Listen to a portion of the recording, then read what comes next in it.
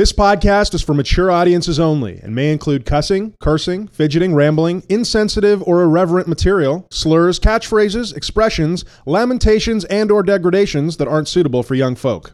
Also, we'll be talking about the reefer. That wizard came from the moon.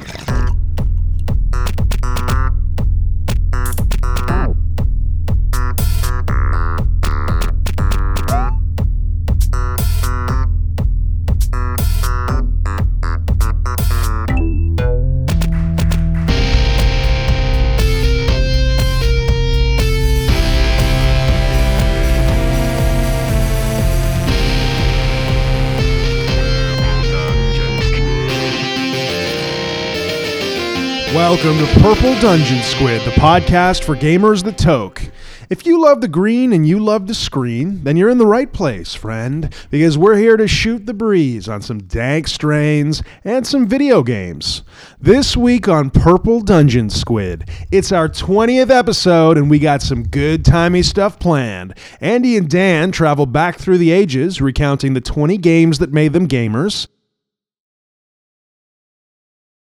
We'll also be settling in for a smoke sesh with our strain and our munchie of the week, so stick around for that because it's going to be a good time. I'm your host, Andy, and with me as always, the one, the only, the very old Dank Dan.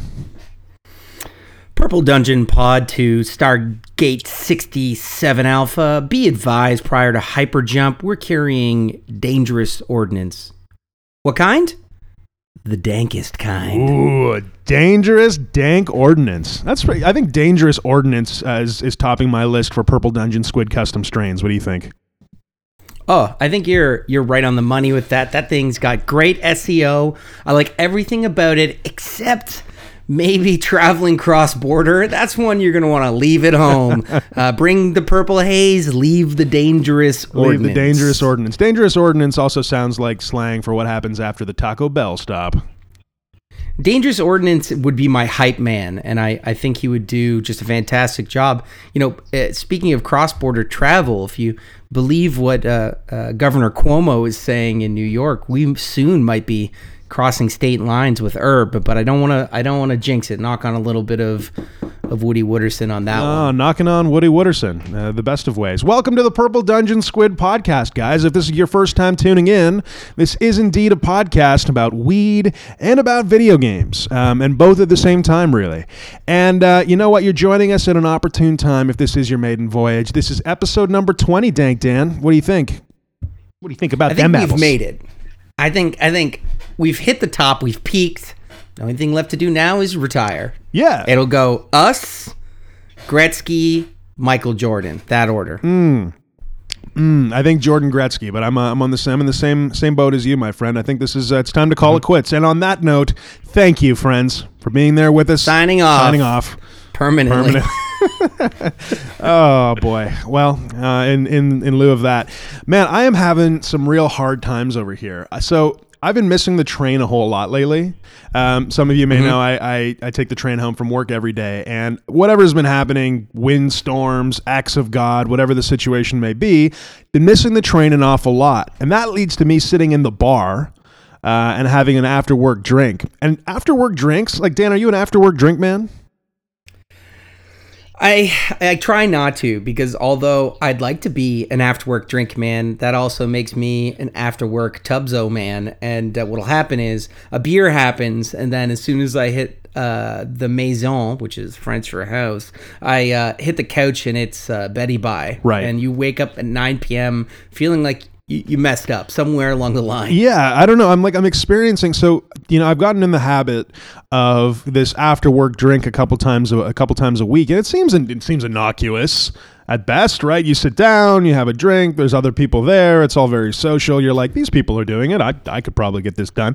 Man, I am having the worst stomach aches on my way home from work. Like, I get on the train and immediately my stomach's like, you done fucked that one up, friend. And followed by this like just queasy, mildly drunk feeling that continues on for like 40 minutes. It's just not doing it for me. After work drinkers, I don't get it. Something I know about you, Andy, is not a drinker. Yeah. Not a drinker. Fair enough. Usually I have to wrestle a beer into your hand, which probably is either the sign of a great friend or someone you need to cut out of your life. Can it be both, Dan? Can it be both? I don't think so. I think in this case, it's mutually exclusive. Either you need a metal chair in a church basement or we need to move in together. Buddy, I never said that we could be exclusive, but you can keep asking. It's very flattering. Oh, I appreciate that. Thank you. I will. But yeah, I mean, it brings it back for me, the benefits of an after work toke, because I've been I don't smoke, don't toke during work hours, but sometimes 5:30 p.m. rolls around and it's time for a little splifferoo to wash down the day, and I gotta say, the fun, warmy feeling that I get slipping into my seat on the train and floating all the way home is far preferable to the acid stomach tonic that ye old cocktail brings up inside of me. So I've had a bad Crown Royal experience today. I think this is it. Signing off of the after work drink. I think it's over. Yeah, the thing about that particular beverage, did you have it mixed with a cola beverage? I did. So what you're dealing with a shock of high fructose corn syrup and a hard liquor which tends to irritate the stomach lining. So if you're not a guy that handles that well, and depending what you've eaten that day, that's a recipe for an inflamed gut. Yeah, well, I mean, it was falling on the back of a ginger salad. So I feel like maybe that after work drink maybe was the wrong move. But speaking of ginger salad, I think after on the back of a ginger salad, you're looking more at like a light Chardonnay there, Bruce Tamlin. I'm looking for a lavender mule. That's what I'm looking for. Ooh, spicy. Tasty. Yeah. What about you, Dan? What have you been up to, my friend? Well, I put my security clearance to use this week, and I forgot you are cleared to do things.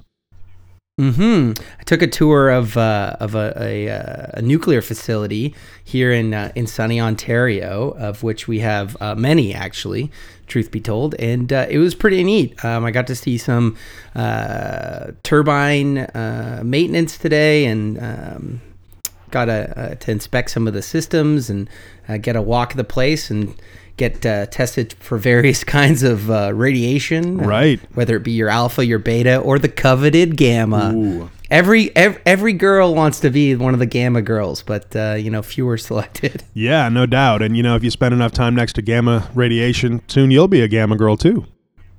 It's going to happen. And something we all overlook is I was talking to one of the rad techs today, and he was explaining to me how so many things in our houses are radioactive. We just don't think about them. So, Andy, do you have ceramic plates in your cupboard? Yep. Sure. Thank you for the hesitation. It's great. Almost all ceramic has uranium in it. Oh. Low levels of uranium, and if you put what's called a pancake scanner up to them, you can get upwards of 40,000 counts per minute, which is a lot of radiation. But don't go throwing out your plates just yet. Most of it is alpha and beta radiation, which is low penetrating radiation in the sense that if you put a piece of paper between you and that plate, it blocks all the particles. But if you do put the pancake scanner up to it, it does go crazy, and you're like, oh, we're eating off this? So the only advice I'd give you is don't eat any ceramic. Like don't swallow it, because once it's inside, then it's trouble. But on the outside, it penetrates not even through your skin. So I'm drinking out of a ceramic cup or ceramic mug as we speak. I'm starting to feel a whole lot less comfortable. No, well, it doesn't irradiate the contents, nothing like that. Sure. Don't sleep on a ceramic pillow. Yeah, that would seem ill-advised. Like literally alpha particles don't go further than a centimeter, so you're all right there. Very good. Well, speaking of catching some rays, I've been playing a little bit of Pokemon Ultra Sun this past week, which I'm feeling catching some rays in the sunny province of Alola, where my 4-year-old kid has taken a real shine to the game. Boy, it is a nostalgic blast down the past to watch a child discover Pokemon for the first time. It's warming my age at heart. I'm feeling pretty good about it. the rediscovery is you rediscovering your childlike position. Yeah, well, it's cool because, like, you know, and you can even look back at the Game Boy games of our youth. You know, you've got a lot of sprite work in there, right? You got a lot of symbolic game elements that are giving you an idea of what your RPG character is trying to accomplish, but it's all done in a very symbolic way, right? That's just the way of the 2D RPGs that we grew up with. But now these RPGs are so, you know, 3D high fidelity narrative experiences. You've got a 3DS that's giving you what could very well be mistaken for a full like episode of an anime in your handheld device. It's like magic for a kid, right? They're basically watching a TV show and playing it at the same time. I'm curious to know if the experience and the excitement, the level of excitement that I had for these games when I was a kid would be different if they were as high fidelity as they are now. Would it be the same? Would I be more pumped? Would my mind have been blown? It's interesting to think about. It's all relative. Like, if you think back to popping a VHS cassette into the VHS player, the VCR, you don't remember anything but the movie. Turtles number 2, let's say, The Secret of the Ooze. I don't remember it looking like death warmed over. But if you pop that puppy in there now, like, it is grainy and horrible. Oh, yeah. But, you know, your brain just smooths all that over. And you don't really think about it until you see something really high resolution. Oh yeah, you go, that's magnificent. But you know, I think it's all relative. So it is, the high fidelity probably is the same ratio of you know, eye satisfaction as the Game Boy to the VHS or the Nintendo DS to the VHS. Yeah, I mean, it's, you know, I don't want to get too hyper detailed on it, but it's like, it's almost the difference that you're talking about is between the fidelity of an old school movie and a movie you'd watch today, and which I totally agree with you, by the way. Like, I put in, of all movies, Richie Rich the other day. So I'm awesome. A secret favorite of mine. For sure. So I'm watching Richie Rich for a few moments, and it's just god awful, right? You're talking about horrific. But you know, when it comes to video games, so much of those early video games are just a totally different experience than what we're dealing with right now. You've just got, like I said, a sprite-based, symbolism-based game that's abstracting an activity as opposed to just a low-fidelity version of what kids are doing today or what people are doing today, right? So it's neat to see that gaming is actually not always, not generally, but in many cases, you take a Pokemon game from 1999 and you take a Pokemon game from 2018, and while the core activities are relatively similar, the way that you accomplish them and the fidelity at which it's displayed to you is so different. It's just neat to see, and I can think of a handful of different examples, but most of them don't go super well. Like, take Mega Man, for example. Have you played any of the 3D Mega Mans? I haven't. I have not. Neither have I, but they look like abominations. They look super bad. And they don't review well either. Yeah, no, there's not a whole lot of people chomping at the bit to go out and Mega Man it up in full 3D, so to speak. And you know, it's telling because one of the releases coming out this month is a Mega Man Legacy Collection for the Switch. And you'll notice a notable lack of 3D, and I don't think it's because the Switch can't handle it. They offered to include it for free, and they said, "No, thank you. I'll keep my disc space." They tried to put it on the cartridge, but the Nintendo Switch just kept going up in a searing bolt of unholy flame. So I don't know. Spewed from whence it came. Back across the Immaterium. Oh, speaking of which, so spring has sprung. I think, boy, that sounds like a Winners commercial, a JCPenney commercial. But spring has sprung, and I enjoyed a little palm leaf blunt on the riverbank this weekend, buddy. Did you get out? Did you get out into the warm weather? Did you get chuff any bones underneath the spring sunlight? I didn't find myself in delicate repose under any fauna, but I did have a couple patio tokes that were quite enjoyable. It goes by so quickly. This is the thing, is I'm trying to condition my mind that this phase of spring and summer, it's like a freaking lightning bolt, man. Like, it's going to be gone. And so I'm trying to put together a little bucket list for all the places that I want to chow down on a blunt sometime over the next couple weeks, because it really is weeks. You know, we're talking about like 10 weeks till we're in kind of the middle of summer situation, you know? This is undoubtedly the best time, if you ask me. You can sleep with the windows open. It's super sunny, and as you walk around, you feel that heat on your skin, but you're not sweltering. That's it. Ontario, for those that don't know, becomes a veritable mist-laden humidity hellscape from which there is little escape. So it's important to enjoy these days as they are fleeting, as the smiles on our children's face as they age into adolescence. What on earth? That's right. I'll take that one there, Robert Frost. Thank you for that. But you've thrown me off my game now. My goodness, it was so sentimental. And so falsely sentimental that it was kind of a little chilling. So I'm sitting here putting together a little bucket list for all the places that I want to go and enjoy a joint or a blunt for the spring, specifically for the spring. Duck Pond is what I checked off this weekend. What? Duck Pond. That's it, man. Well, speaking of Robert Frost, listen, a friend and myself. This friend of mine is in the midst of launching a business. They're friends. Yeah, he's dealing with no lack of red tape and crazy stuff going on. And so we took a moment out of his busy day to head on down to a slow moving river into a duck pond and chow down on a little green. And it was a majestic experience. Something like watching animals after smoking has got to be one of the most relaxing, mind-soothing things. You know, you watch them in their way. Euphoric. Yeah, you watch them in their way, and you watch what they're doing, and they're so present, right? They're so about the need of the moment. And watching those ducks splash around in the pond, they're not worrying about contacting the CRA.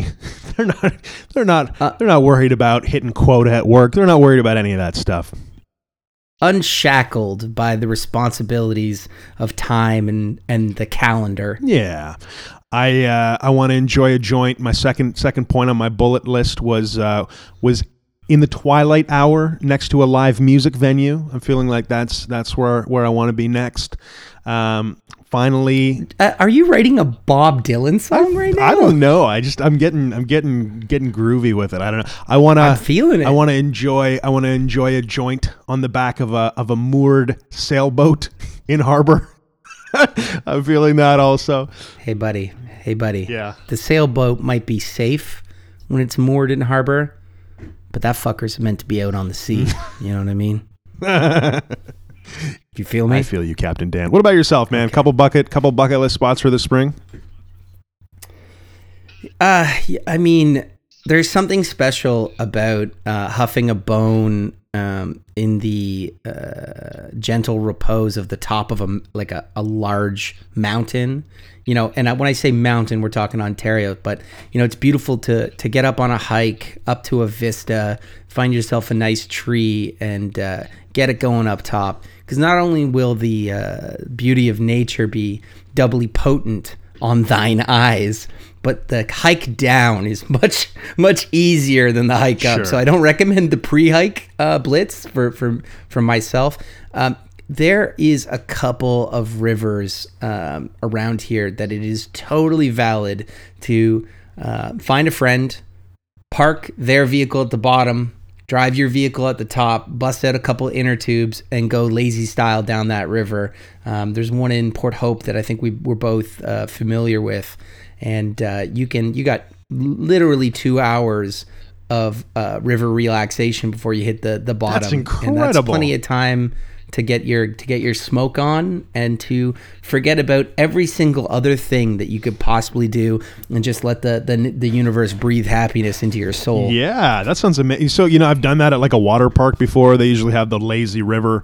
You get on a tube, you float around in a circle. That's nice, except that you're in the middle of a water park and there's nothing particular to look at except for, you know, the dude next to you. The urine content is higher than you want it to be. There's also just a lot of folks who's like, by virtue of whatever's going on in their bottom section, are just losing their trunks. And you know, it's distracting because there's just a lot of folks losing their trunks and you're kind of averting your gaze all over the place. And I imagine a stalwart joint would not be paying me any favors in that moment. You're trying to sell me right now that you're averting your gaze and I'm buying nothing. Speaking of, undoubtedly at these water parks, you always see a man who's hairy with a large round stomach. Now, some people might not enjoy that, but I like to pretend that he's my own personal lazy river Buddha who's, bringing luck and happiness to everyone around him. And yes, that really sets it off for me. He's your guru. Ignore the Just don't let him get close enough to smell what's happening. Yeah, ignore the flaming hot Cheetos in his hand. That is all wisdom. Nobody has Cheetos in the pool, Andy. Come on now, use your head. He does. No. There's nothing more upsetting than like slightly wet hands gripping some sort of carbohydrate product. Yeah, let me bum you out for life. Wet Cheetos. Give me death. I had a friend who saw Honey Nut Cheerios soft in the sink once, and he's like, I could never eat another Cheerio again because the remembrance of that damp and soggy Cheerio, it would invade his mind every time he tried to have a crisp Honey Smack Delight. Oh, we're not sponsored by General Mills. What am I doing Yeah, here? Well, listen, man. I mean, you're watching them disintegrate into unhappiness and upsetting. Yeah. Ugh. And you can't even drink that milk. Failure. Listen, cereal milk is the best milk. We can all agree on that. It's good milk. But once it's milk. polluted with the decaying body fiber of a Honey Nut Cheerio, that's no good anymore. You know, buddy, I am a man of honor, and I've never left a Cheerio behind. Right. All right. You don't do it. Sure. Well, awesome. Yeah, so Lazy River sounds good to me. I'm feeling that. I feel like we have some strong choices here. I think that this needs to be. So here's the question though. Do you bring a Game Boy? No. No, eh? I mean, I want to say yes, it feels like in theme, but we got so much screen time in our lives. Maybe just take the opportunity to let it go, let the world speak to you in a different way. Open your heart to a different speed and just see how that hits you. I feel that. I mean, I think that there's something romantic about the idea of carting your Game Boy Color up to the top of a mountain and sitting there and playing a little Dragon Warrior. When you say romantic, do you mean romantic with yourself? Cheapening? Getting romantic with yourself. Getting romantic with yourself at the top of a mountain. I changed my last answer to that thing. Yes, there you go. The one you just said. There you go. And speaking of nonsense, now's a good time to bring up our sponsors. And guys, this is episode 20 of the Purple Dungeon Squid podcast, which means that very soon we'll have some real folks sitting here in our sponsor's chair, wishing us well from the sidelines. But for now, we want to honor the two stalwart members of our sponsorship community that have been there since episode 1 and episode -10 and all of the other mistakes and malfunctions. That would be Whedon Video Games. Whedon Video Games. Mm-hmm. Yep. We take off our hats to you, friends. You've been there through thick and thin, through thick clouds and backwash bong water. Bless you. Bless you. This episode of Purple Dungeon Squid is brought to you also by Shutting the Fuck Up. Shutting the fuck up. It's better than you think. Brought to you by Deadlifting Naked. Deadlifting Naked, when it's really important to work on that form. Ooh. Brought to you by Assassinating Archduke Franz Ferdinand of Austria. Because what's the worst that could happen? I believe they called it a world war. Brought to you by Load-Bearing Walls. Diane, I know you want a window from the kitchen to the study, but we'll be crushed to death. And finally, brought to you by Rendered Whale Fat. It's new Rendered Whale Fat, bringing you supple cheeks, top to bottom. Rendered Whale Fat. I feel like whale rinds, pork rinds. I feel like whale rinds could be a good thing.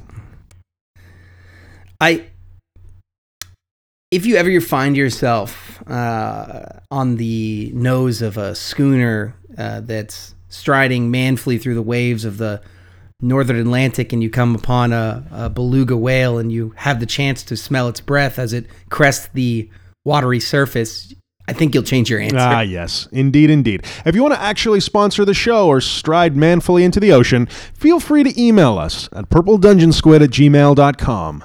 Until then, for a little while anyway, you'll have to put up with all of this nonsense. Chances are I'll never stop. He'll never stop. Oh, Daniel, buddy, episode 20 feels like a real landmark. And I want to take a minute, thank the good folks out there in the Purple Dungeon Squad who have stuck with us through thick and thin, through bad audio quality, through bad puns, through equally bad episodes. But I feel like we've really turned a corner these last couple. Feel like we're venturing out into uncharted waters with a sound boat and just enough weed to get us blissed out for days.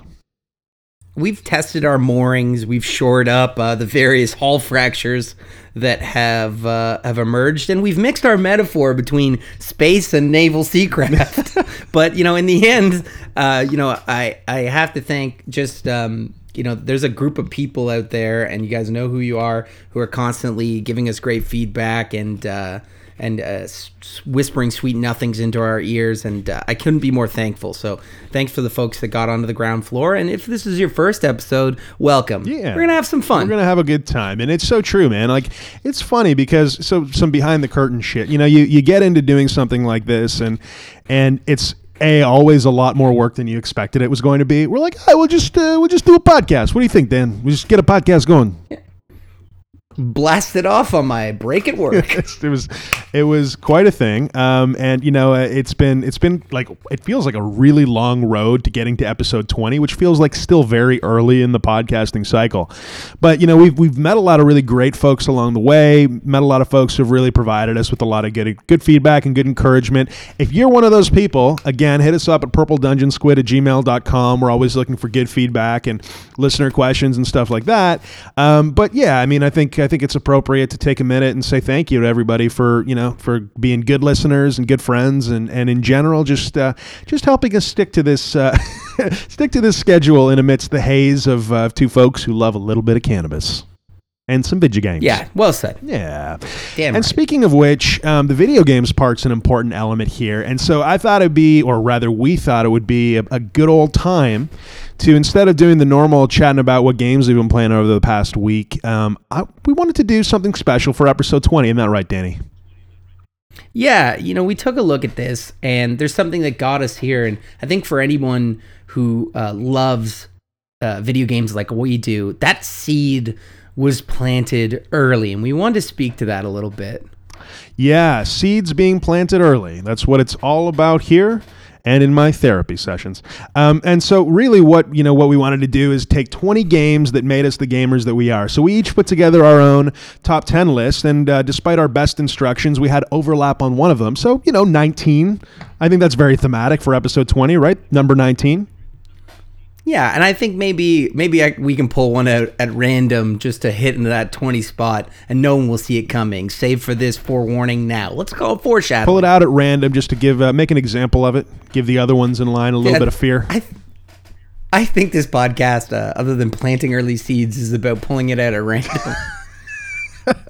Well brought to completion. Boy. How do we salvage, please? It's challenging. It's always a challenge. Somehow we always get there.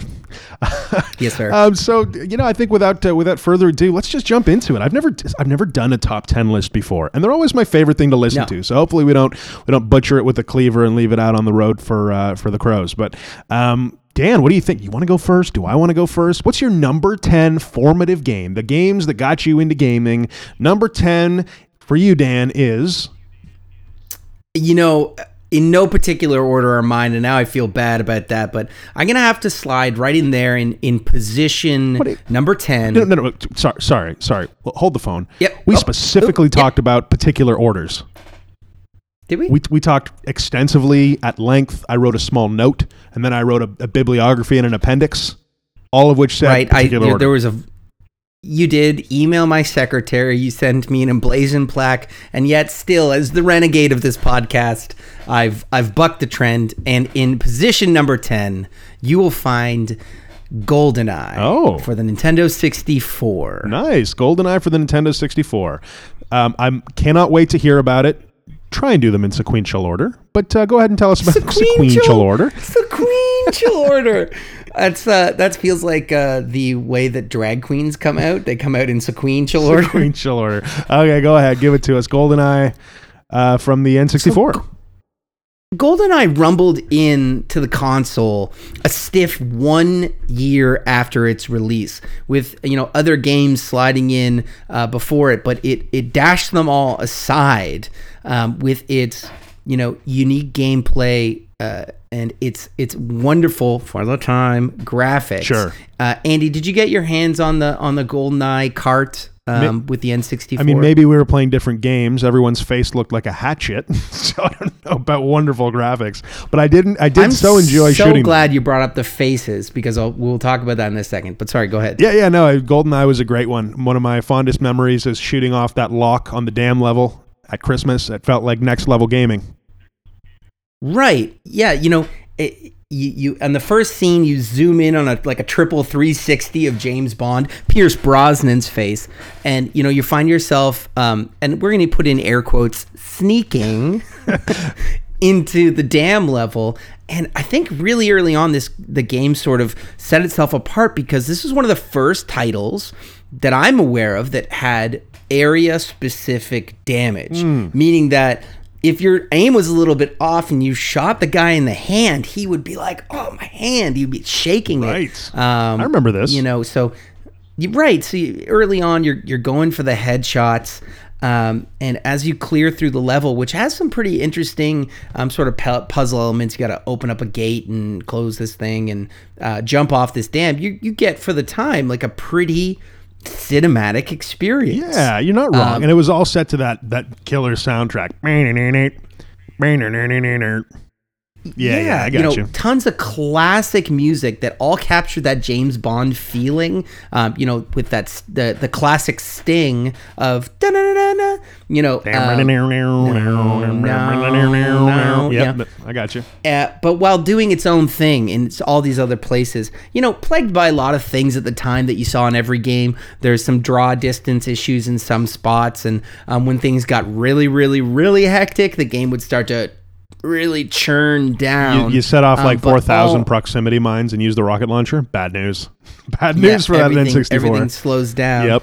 And it's the design cycle to this one's pretty interesting. It was originally being built on the SNES hardware.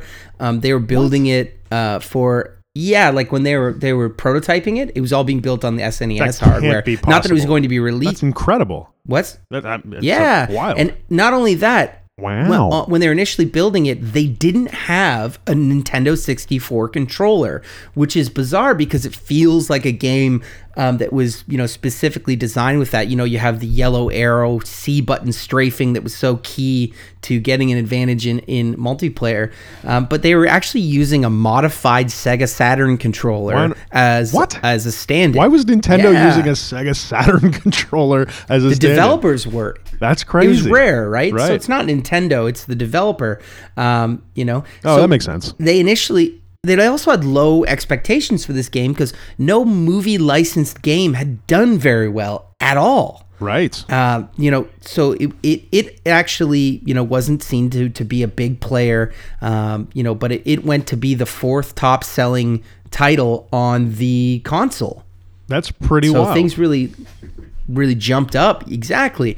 The game is also originally, they were going to make it a side-scrolling, wait for it, platformer. That got scrapped pretty early, and they just opting for a on the rails shooter. But as we saw today, but on the rails.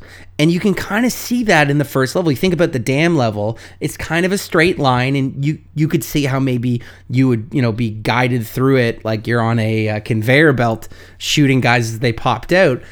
Thank the sweet Lord that they decided to, pop that out and let you roam at your pleasure. Because that would have been a different game at its core for sure. Yeah, no kidding.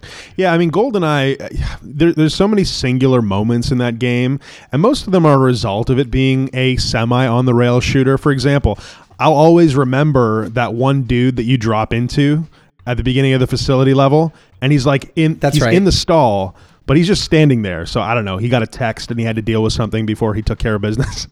And you just... I picture him as a man horrified by the fact that he's put a dumper in his pants and he's not sure what to do about it yet. It's that point where you're like examining your options and none of them are good. He must go down in history as the most headshotted NPC mob in any game. Oh yeah, 100%. That guy gets headshotted every time, and with glee too. And for some reason, you feel skillful doing it. You're like, I'm a spy. I'm a super spy. This man with the dookie in his pants, he's getting taken out execution style. 10% of the time, though, you'd shoot his hat off and not get a headshot. Those hats were super. You got lucky as protective aids. I completely forgot about that.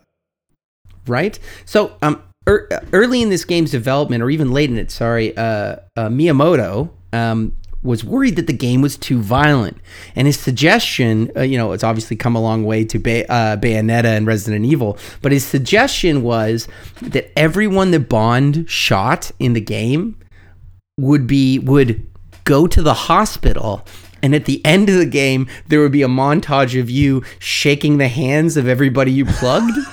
That's the most Nintendo thing I've ever heard. Isn't that great? Incredible. There's a big hug session after Act 2, just before it gets hairy. Everyone hugs it out and remembers exactly what brought them there in the first place. The power of friendship. Sorry that I shot you in the head. I'm glad to see you making a speedy recovery. Along the lines of other stuff that was left on the cutting room floor, we have the Rumble Pack Reload, a rare pitch to Nintendo that every time you reload your weapon, you would do so by popping out and pushing back in your Rumble Pack. Nintendo went ahead and scrapped that immediately. Oh, it's a cool idea, though. You got to admit, in concept, it's a great one. The first three times. And it's kind of like, it kind of tracks or foreshadows Nintendo being enamored with kind of inconvenient shit to do during a video game, like using the Wii remote as an example during Zelda Twilight Princess, trying to aim your bow by pointing your remote at the TV. It's like this is really giving me a sensation of action and of doing something physical to make this result happen. But I'm here to play a video game, not to do anything physical. Yeah, isn't that true? It's a weird blending. Speaking, you mentioned the faces earlier. The enemy faces are actually scans of the devs' faces. And at the beginning of the level's loads, 5 of the developers' faces get selected and painted on the enemy's faces, in random order. Oh. It's ominous a little bit. I feel like it's a little ominous. Right. I think it's an interesting decision to say, I want a likeness of me to be just ventilated thousands of times, on a digital landscape. Well, immortalized in a decidedly unimmortal fashion. Right. GoldenEye has a couple cheats in it, and one of them is, and when I'm talking about cheats, I mean concessions. Enemies can't see through windows. To give you the sort of vibe that you're sneaking up on them, but you can jump right up there and wave your gun around. They're not concerned. No, they're not going to see that. He's on the other side of that pane of glass. Yeah. I'm sure I'll be fine. It's a thing. I mean, that game had some seriously iconic maps and also some seriously iconic multiplayer moments. And Proximity Mines is one of them. The Temple is another one. Odd Job is the one that probably everyone remembers because you had your one dick neighbor who insisted on being Odd Job every time. You know what? Odd Job is not that much of an advantage. It's not. Anything further than 10 feet, all those chest shots are now headshots. Well, this is what I'm saying. Everyone's always going on about Odd Job being the one character that everyone played that was a decided advantage. And they were still dicks for picking Odd Job because it insinuates that they're totally down with having a showdown with you where they have the edge, but it never really actually felt like an edge. Let them be Odd Job. Let them job it up. It's totally fine. And speaking of the multiplayer, which consumed so many of my young teen hours, was an afterthought. Was not the main thrust of this game. And if you believe some of the stories, was put in just for the developers to have a little bit of fun. But in actuality, is probably as good, if not better, than the single player game, which is to saying something. Yeah, I mean. I don't know how well it would hold up today, but I would definitely be interested in trying it out again. And I'm sure it's one of those games that plenty of folks pull out after a time and give a go. I'm sure that it can't be particularly relevant in the grand spectrum of multiplayer FPS games today, but it's definitely worth a nostalgic kick, I'd say.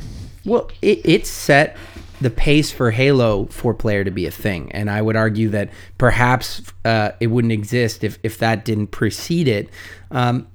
This game also features a ton of unlockables, secret levels, unlockable characters, unlockable cheats, all gained through the beating of levels to unlock higher difficulties within a time limit. And I gotta say, I sunk a lot of hours unlocking every single aspect of this game twice, because if you float back into our earlier episodes, you'll hear the story about my school chum that borrowed my GoldenEye knowing that his family was about to run away in the night.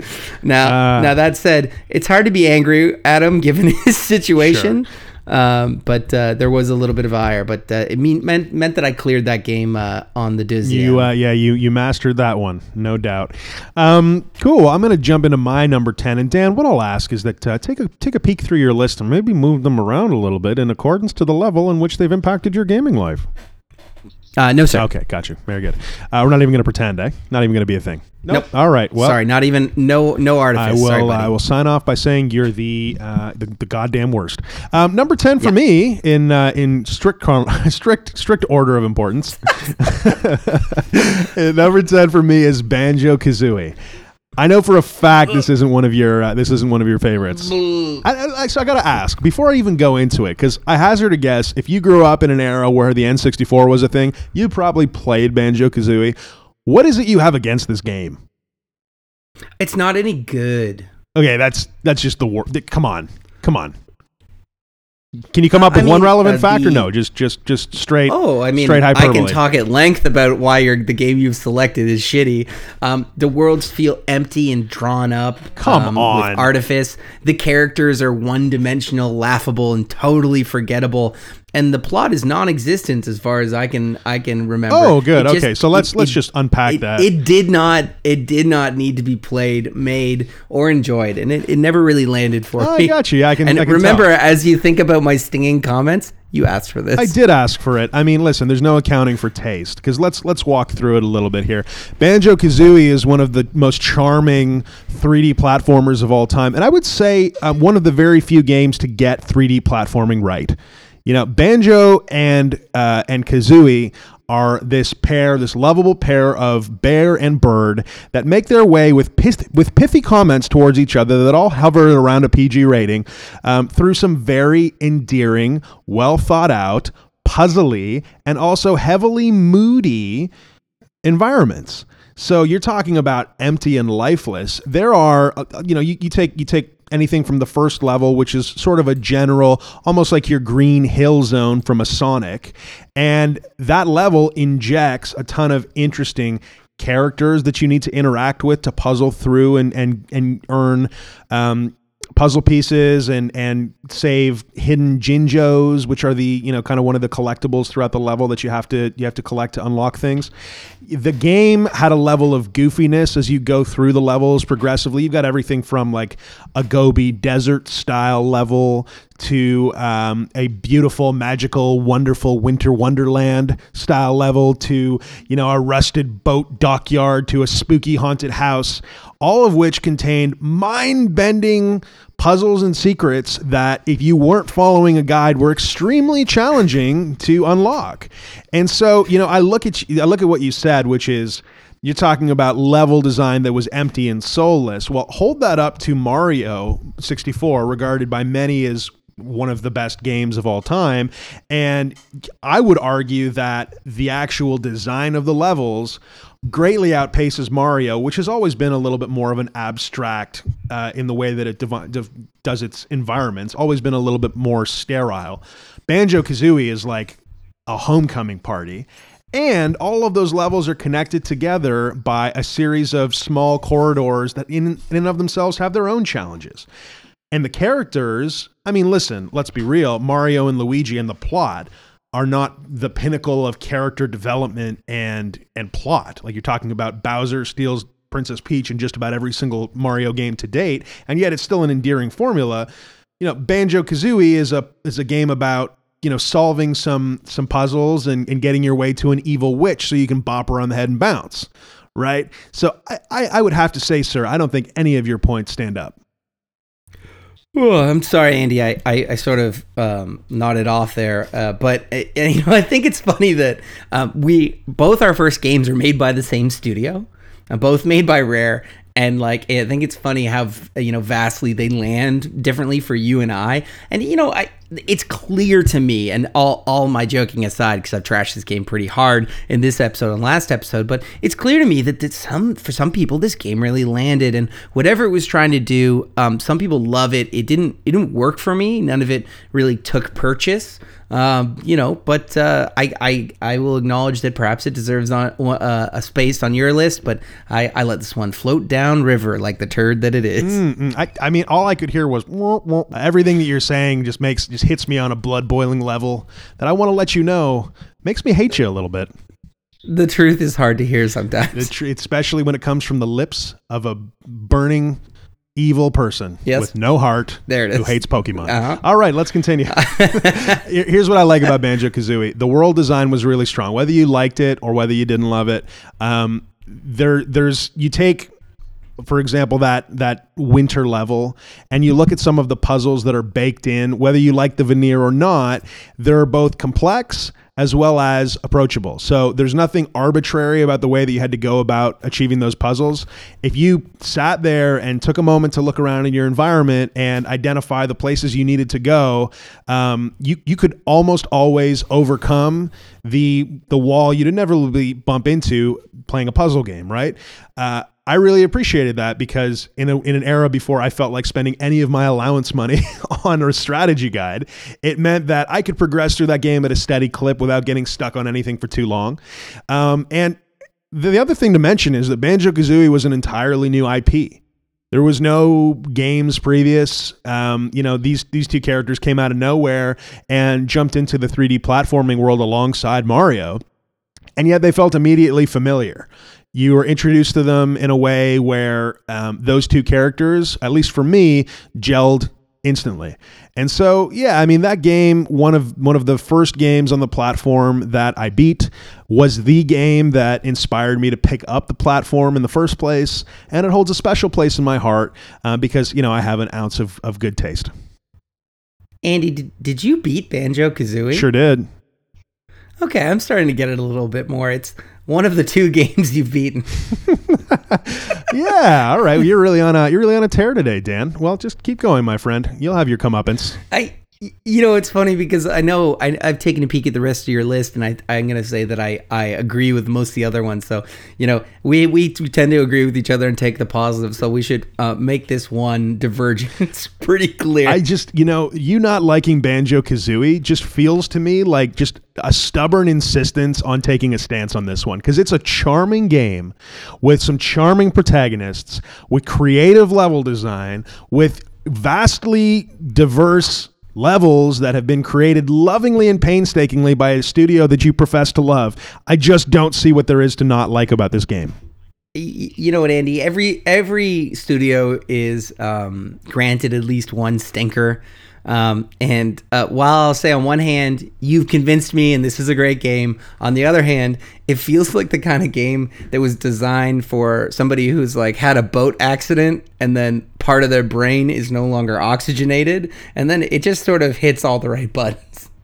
It's just like what's a kazooie? Do you listen to yourself I don't care. Do you listen to yourself talk? Come on.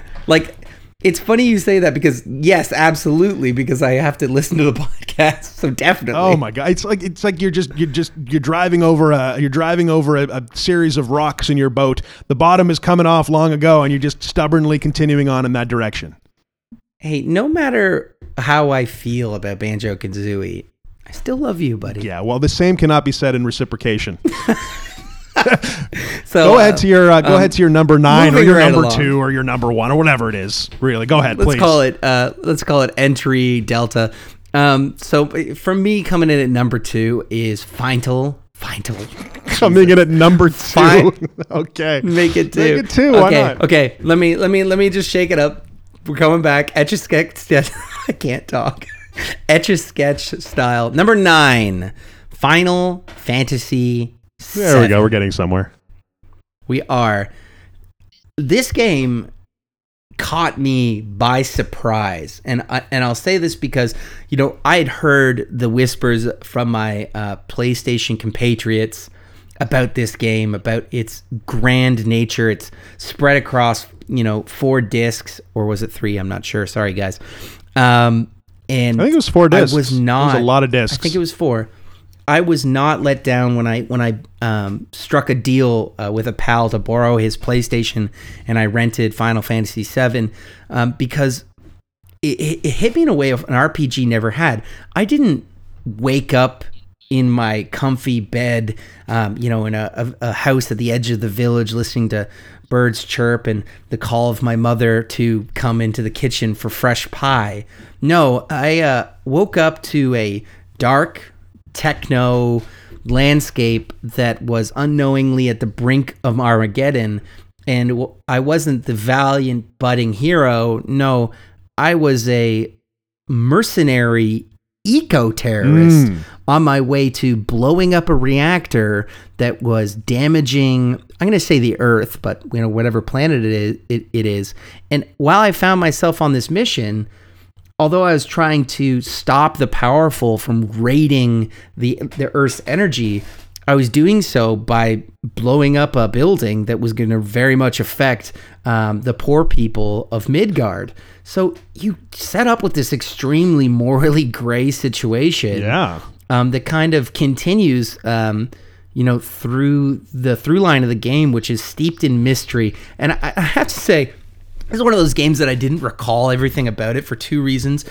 It's extremely long, and I was reaching a level of psychosis while I was playing it because I played and cleared this game in one 76-hour sitting. So it's all kind of blended together in like a sort of a brain mush for me. But reviewing the plot, this thing is convoluted, my man. And there's stuff that I missed, like Sephiroth isn't always Sephiroth. Sometimes it's Genova, a space alien that came down and killed all these Centaurs, which are like the gods of this planet, except for one, which is Aerith. And I was like, hold on, did that happen? I mean, listen, the seemingly nonsensical random disregard for Banjo-Kazooie is all explained now. You were suffering from fucking brain damage. Andy, man, you gotta let it go, buddy. We got a podcast to run over here. In all truth, just to throw it back to your morally gray comment, it is interesting because they've set up kind of a Robin Hood style tale here. You're playing the anti-hero. You're playing not the anti-hero necessarily, but you're playing the social justice warrior, kind of hell bent on victory at all costs. And that's just not, it doesn't feel like that was really typical of the time, right? You're dealing with some potentially, sensitive subject matter. It's not really the way that an RPG typically painted its protagonist in an era of, protagonists that are benevolent and made of white light and butterflies, You're so right. And along those lines, the characters that you run into all have these vastly different motivations as you get to know them. Some of them are trying to protect their offspring and make the world a better place. Others are on a path to revenge. And still others are robotic cats. Yes. Or red genetically engineered tigers. Or men with octagonal hands. I mean, exactly.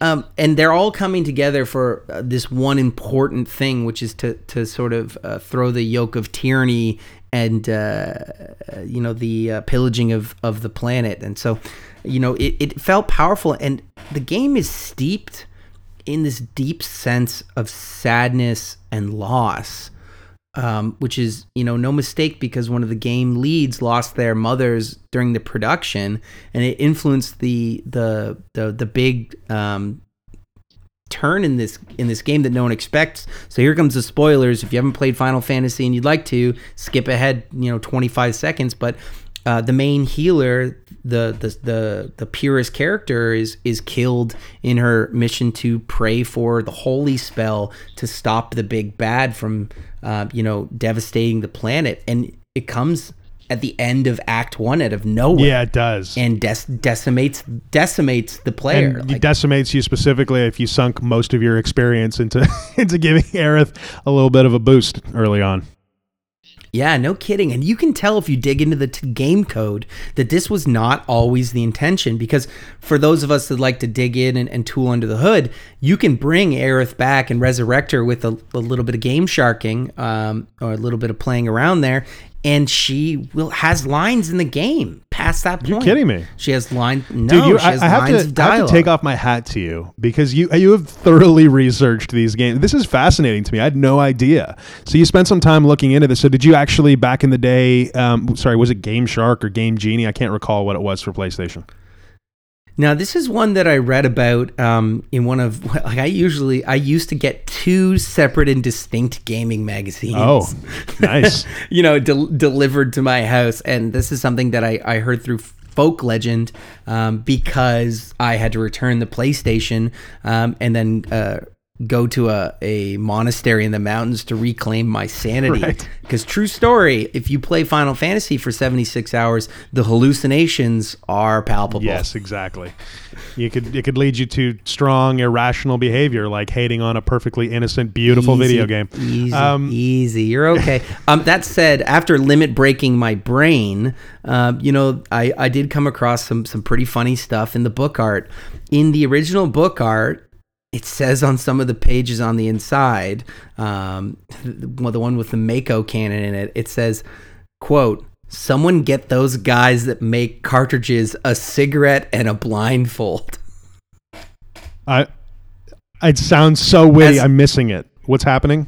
As a dig, so then the other quote on that page is, it references the fact if it were available on cartridges, it would cost $1,200. So both are references to the fact that on these 4 discs, they put a massive game in, and the idea right. that the Nintendo guys couldn't catch up. So the cigarette and the blindfold is like getting shot by a firing squad. I like it, and I'm sorry for making you explain it. It is. Here's the thing. There was something about receiving or purchasing a game for the original PlayStation that came with those multiple discs that felt so badass. Like there's a physical manifestation of exactly how much content is here. You got Legend of the Dragoon, you got Final Fantasy VII, you got Metal Gear Solid, you got all of these games that come with multiple discs, and it just felt like you were getting more value for money. It just felt like you were buying something epic. I feel like that weightiness. Parasite Eve. Was Parasite Eve a multiple disc game? A Dino Crisis? I believe so. Parasite Eve was a good one. I got actually a lot further in that game than you might expect, but it was surprisingly compelling. But yeah, I mean, Final Fantasy VII for me was a game where I never beat it. Surprise, surprise. But I got about 3 discs through, and I think the story was compelling enough to keep things going. But what was fascinating about that game was the next generation cutscenes that they kind of sprinkled in throughout. Because you're playing with this hybrid between 3D polygonal characters and sprites, right? That's kind of what it feels like. You're in just that step between, your Final Fantasy sprite and the 3D character. But the cutscenes themselves, playing it back in 2007, just as I was starting university, felt like I was looking at something that could have been from that era. It was pretty incredible. Yeah, you said it. I mean, it was far and away the best visuals that we had seen in a full motion video to that time, to my memory, and the game leveraged it in all exactly the right points, and that continued right up into the film Final Fantasy Advent Children, which puts another layer of polish onto that experience. And if you haven't seen it, just the visual experience it's awe-inspiring. Yeah, nice. My number 9. Neverwinter Nights. So I don't want to go too deep on this one because I spoke about it at length, I think, last episode. But Neverwinter Nights was this game that caught me totally by surprise and that I initially regretted so heavily purchasing. It was a computer game with all the right notes on it. It was a computer RPG, which, given the fact that I was a diehard Baldur's Gate fan, immediately was an auto pickup, right? It had some pretty swanky, minimalist cover art that breathed Forgotten Realms, which was my favorite setting at the time. And it promised to be infinitely moddable and to have a system that effectively made it D&D in a box. And so it hit all those notes, and it was exciting in and of its own right. And so I went and picked up the game. I was stoked to get it going. And what I found within the first 4 hours of playing through the main campaign was that the main campaign was a dumpster fire. It was bad. It wasn't enjoyable. It wasn't fun to play. There were not a whole lot of story notes that made sense or I found interesting. And so I promptly shelved this game for a good amount of time. The next time that I played it, I actually repurchased the game because 2 more expansions had come out. There was Shadows of Undertide and Shadows of the Underdark, which added a ton of new campaign content. But more importantly than that, it also added a ton of additional content for the modding community. And so, Dan, you said that have you played Neverwinter Nights before? Or?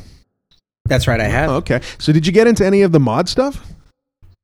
You know what? I picked up the Diamond Edition again recently, and there was reading the forums. There are some mods that are recommended just to play the game in its best form. And I just off memory, there's something about the Kingmaker or something like that that's supposed to make the game a ton more playable. And I had a little bit of a challenge. I literally have the files on my computer, and I had a little bit of a challenge implementing them. So unfortunately I sallied forth, but this is still on my to be played list. Well, so, Neverwinter Nights as of today just received a newly remastered version, which now makes it available for Mac and PC, which is kind of cool. I mean, it's relevant for the 1% of people that try and play video games on a Mac, like myself. Not a ton of sense there, but what's neat about Neverwinter Nights is because it's had this 15-year tenure, there are moments in time in which it was still as content heavy as it is today, except 10 years ago when you didn't have a lot of games that were that content heavy, right? And even today, by today's standards,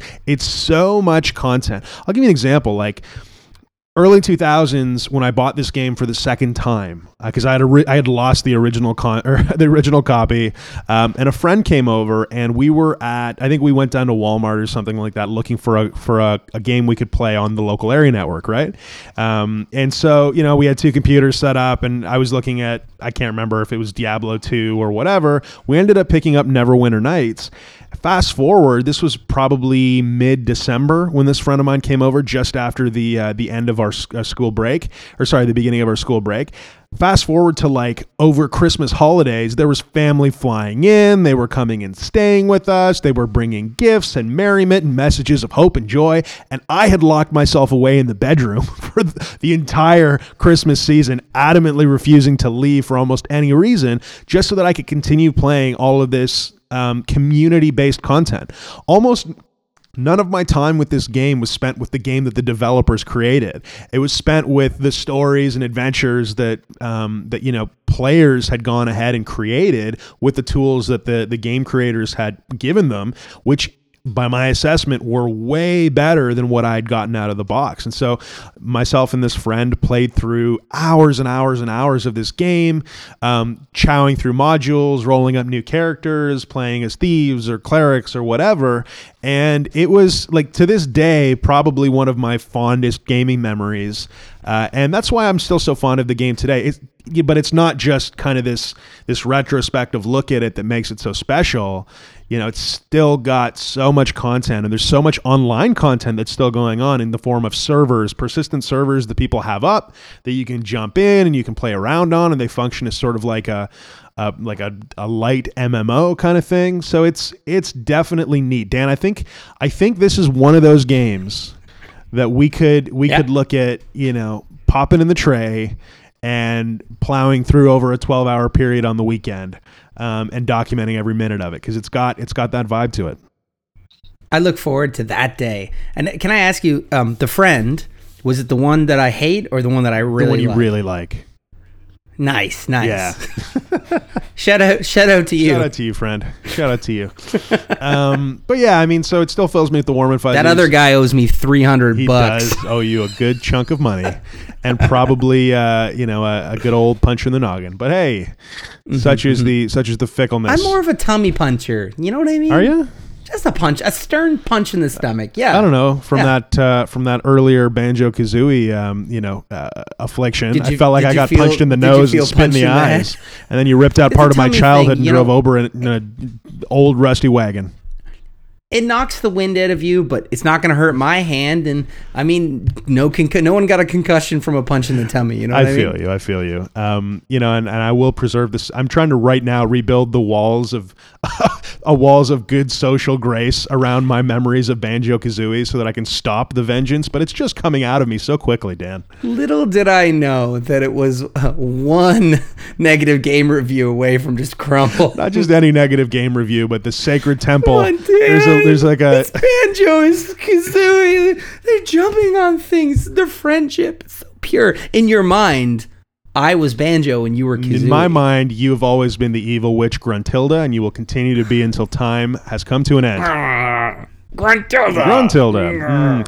I have upsetting gastrointestinal issues. So Neverwinter Nights is indeed D&D in a box. If you have any interest in that, it's worth a play. Wonderful. Andy, for my number 7. Number 8. Which I probably should have made Final Fantasy number 7. 8. But you're on number 8. Am I? You're on number 8. It's all good. For your number 8. Oh. This podcast is one of my favorites. For number 8, I have written down here in crayon, Teenage Mutant Ninja Turtles, Turtles in Time. Nice. Andy. Okay, let me roll that back. Awesome. Cowabunga. Fucking eat a turtley dick. 4-player multi-tap action. Straight up though, like Ninja Turtles arcade style is also one of my favorite gaming memories. I tended to do it at the arcade. I never had a console version. Is this one for the Genesis? No, and you're a bad person. Super Nintendo, actually, to be honest with you, this released on many consoles. And one of the biggest differences between all the consoles, and there's a lot of little differences, but on the opening scene, you could tell, which features Krang inside his robot body, stealing the Statue of Liberty. One of the ways you could tell what edition you were playing is how busty April O'Neil was. Oh, there you go. The Nintendo folks were bustier or less busty? There was like a good overall girth, right. But when you went to the Sega version, which graphics were worse, there was some strong cleavage implications. I see. So Sega Genesis went all the way with the cleavage. Nintendo reined it in a bit, kept it respectable. They gave her a little something extra. So this game, the thing with the Ninja Turtle games is, on the consoles, they just kept getting better and better. I mean, the very first Nintendo game, if you recall, had this weird thing where the turtles were there, the sewers were there, the weapons were there, Splinter and April were there. The enemies were strangely disconnected from anything close to a Ninja Turtle enemy. You had flaming guys, just guys comprised entirely of fire. Guys. You had robots that looked like keys that dropped part of their keys on your head. Key fighters. There was chainsaw men. There was lots of Buzz things that didn't make any sense on this bad boy. Now, you step forward and the next games in the series made more and more sense. They were multiplayer side-scrolling beat-em-ups, but Turtles in Time was something that showed up in the arcade, and then when it showed up on the console, they were so closely associated, the experience, that it was one of the first games that I felt like, oh, I have the arcade in my house. Oh, nice. Yeah, I mean, and you know what? I seem to recall you and I did a 24-hour video game marathon for Sick Kids Hospital 3, 4, maybe 5 years ago. And I feel like you busted this guy out. I feel like we had Turtles in Time, And I have to agree exactly. Like my experience of playing Ninja Turtles at the arcade, there was a place called Pizzaville. I don't know if you remember Pizzaville next to the old grocery store, Independent. And Pizzaville, The one that burned down? yeah, the one that air quotes burnt down. A little bit of fun there, but Pizzaville was a place for kids, right? You know, I mean, you didn't really want to go there because there was a lot of really young kids and they were all playing skee ball or whatever. It just wasn't the spot for me and my bros when that era was around. However, they did have I believe it was Turtles in Time machine set up in the corner.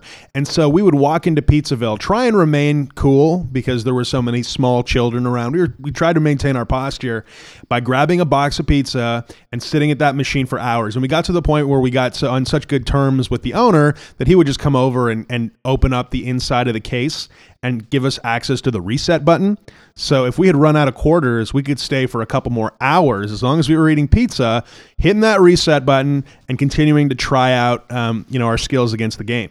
And we actually The Holy Grail. The open arcade machine. The open arcade machine. And we beat the game. That was one of the highlights of my young self, is beating the game, pizza in hand, victory high five, all the way on outside into the parking lot where my mom had been waiting for like an hour and a half in our station wagon and was super unhappy about it.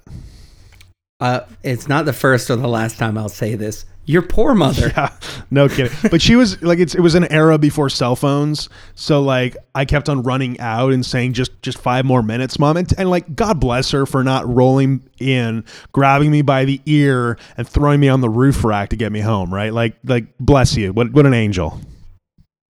Yeah, absolutely. And that feeling got replicated in your living room. And this game has got everything. Great sound effects, turtles making exclamations such as pizza time, cowabunga, shell shock, all the greatest moments. And it's a game that sticks to all the characters that you're familiar with the comic, of course, but the cartoon more aptly. Right. So you got Baxter Stockman, you got a cartoon perfect Shredder that you have at least 3 showdowns. You have a Krang fight where he's, inside the body, outside the body. You got the Technodrome. You got Bebop and Rocksteady on a pirate ship in the 1600s. You have Slash, the ancient Ninja Turtle, and the list goes on and on.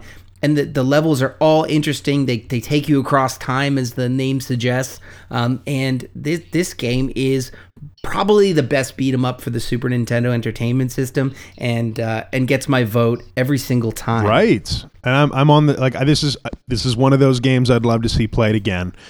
Co-op, shotgun. Who's the orange guy? Michelangelo. Michelangelo, you fucking zealot. He had size, or was it nunchucks? That's Raphael. You're all over the shop. Do you want dark and brooding? Do you want party time? Do you want the leader? Or do you want Donatello, who, by their own admission, does machines? Who's the one with the railgun? So number 8 for me is Halo. Halo Combat Evolved. And this is one of the first games I can remember distinctly never playing sober. So this is around that time where I discovered the Regal Herb. And Halo is the quintessential sleepover game. It is the quintessential game of my teenage years.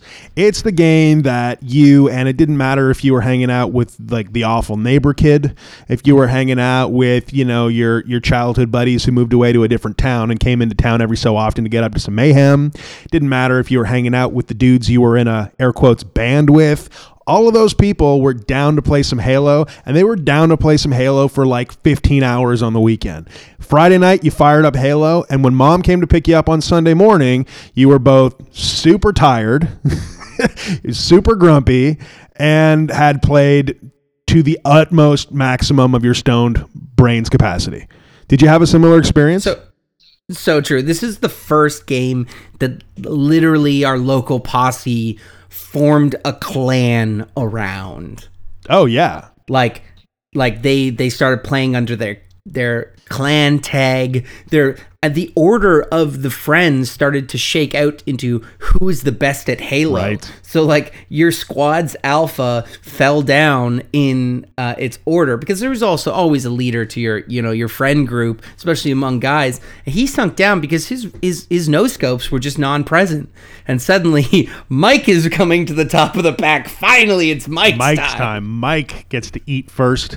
Mike's the one who gets to have first dibs on the sleeping bags when it comes time to go to bed. Just best seat on the couch, right? Yeah. Oh, Mike's now on second controller. Look out. Ooh. Sorry, Clay. He doesn't have to Down play to with the slot Mad three. Cats anymore. He's playing with the OG Xbox controller.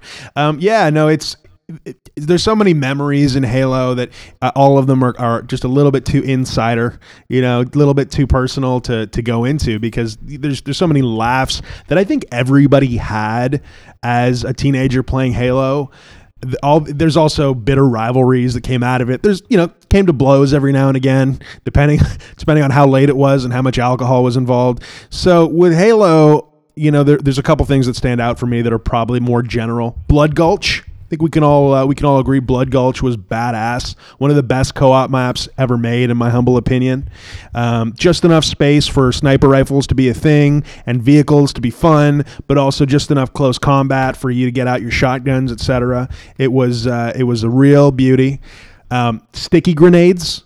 Is there anything more demoralizing than getting stuck with a grenade and having to walk around for like 2.5 seconds before exploding? I don't think so. The exclamation "I stuck you" is a deeply affecting one. Yeah. Oh, he stuck him. That's what happened every 30 minutes. One of those chants. You got the ghosts.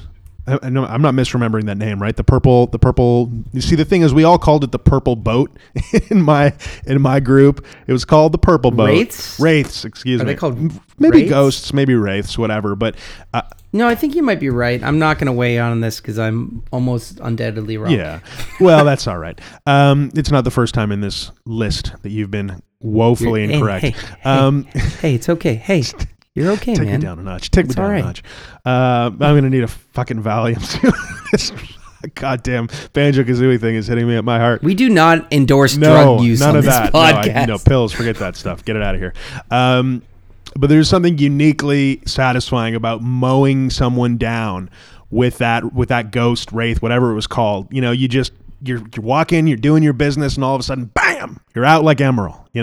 So that was probably, those three things were probably the triumvirate of what I think about with Halo outside of the co-op. Now, did you play through the co-op campaign with a friend? Yeah, absolutely, buddy. Legendary status. Yeah, you started off as friends, and in the end, you were brothers. You know what I mean? That's you get right. through Legendary, you're plowing through the, what's the name?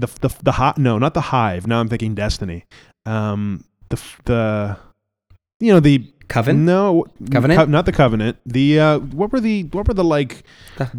The Hive. It wasn't the Hive. I'm telling you, what was it? Now this is podcast. Pretty sure it was the Hive. Halo enemies. It wasn't the Hive. Survey says it was. Come on, Halo Horde enemies. I really need to know the flow. The Flood. The Flood. That was it. There you go. Not the flow. The flow is like, We're really coming across as experts in this particular the segment. flow is your favorite 90s R&B artist.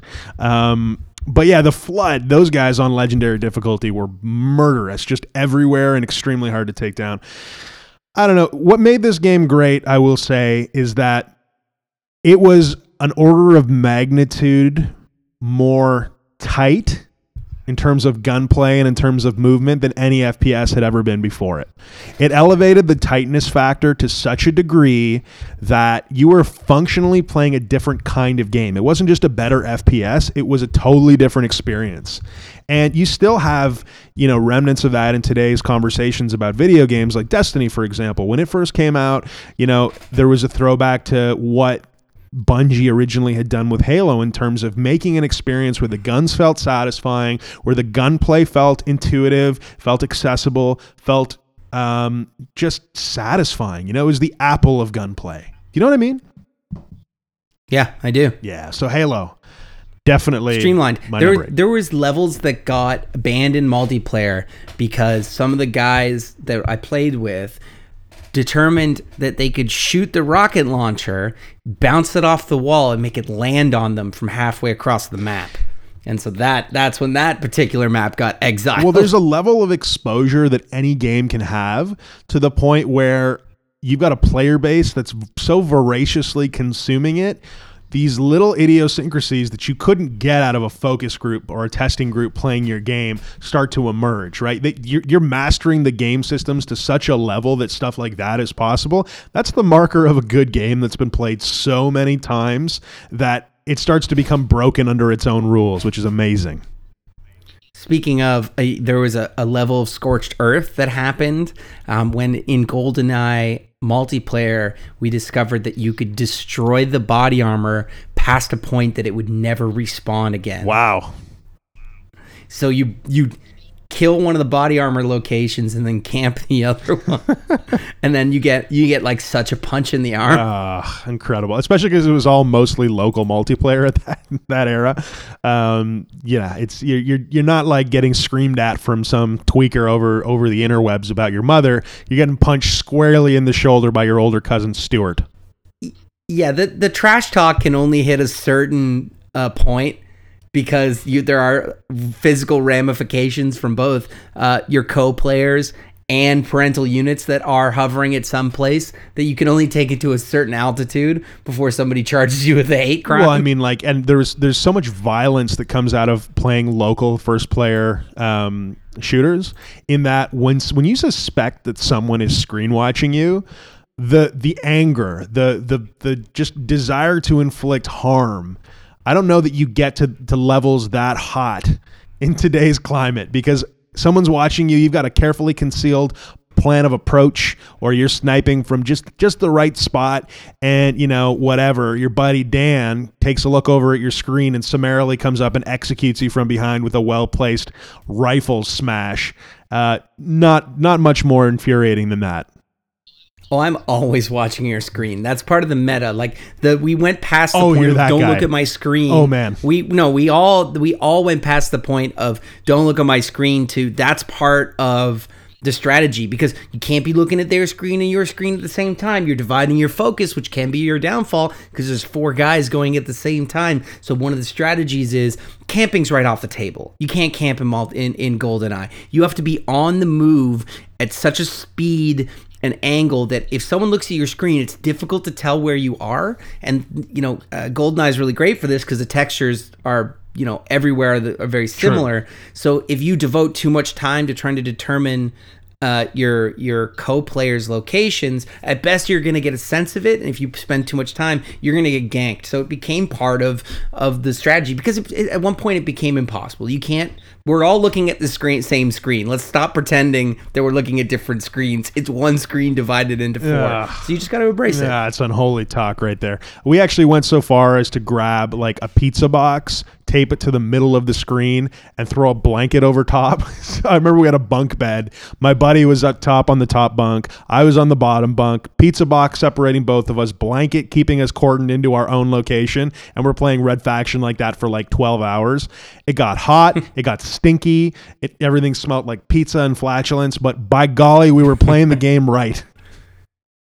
I mean, that's Sobby Sally talk, When you got 4 guys playing GoldenEye, not separating the screens just means that everybody is constantly attracted to everybody else's position. It just turns up the intensity. It's a better game. I see. Got you. Well, looks like you're predestined to folly, this podcast. That's okay. I mean, we all have our thing. That was my number 8. What about your number 7, my friend? You're about to do my number 7. So my number 7 coming in at El Numero Set is the great, the holy, the ever lofted EverQuest. Oh, golf clap. Now, EverQuest, for those of you that may not know, if you're sitting down to play Guild Wars or World of Warcraft or any MMO, this is the granddaddy of every MMO to come after it. EverQuest established the do's and, more importantly, the don'ts of almost every MMO to follow. And, it got so many things right. This game is, even at the first launch, is huge. The world is gigantic. The zones are vast and beg to be explored. And that's only punctuated by the fact that there is no in-game map of any kind. There sure isn't. And there's not a whole lot of in-game instruction on how to do anything at all, which is amazing. Sandbox. And it's the game is, somebody looked at MUDs. If you're familiar with what a MUD is, I think I even forget what it stands for. Does MUD stand for Multiplayer Unified Dungeon? Anyway, it's literally something you dial up to with your modem to a BBS. So you're not dialing into the internet, you're dialing to a bulletin board's modem where this modem or multiple modems is coordinating different players that are playing text-based adventures that you can sort of overlap with each other.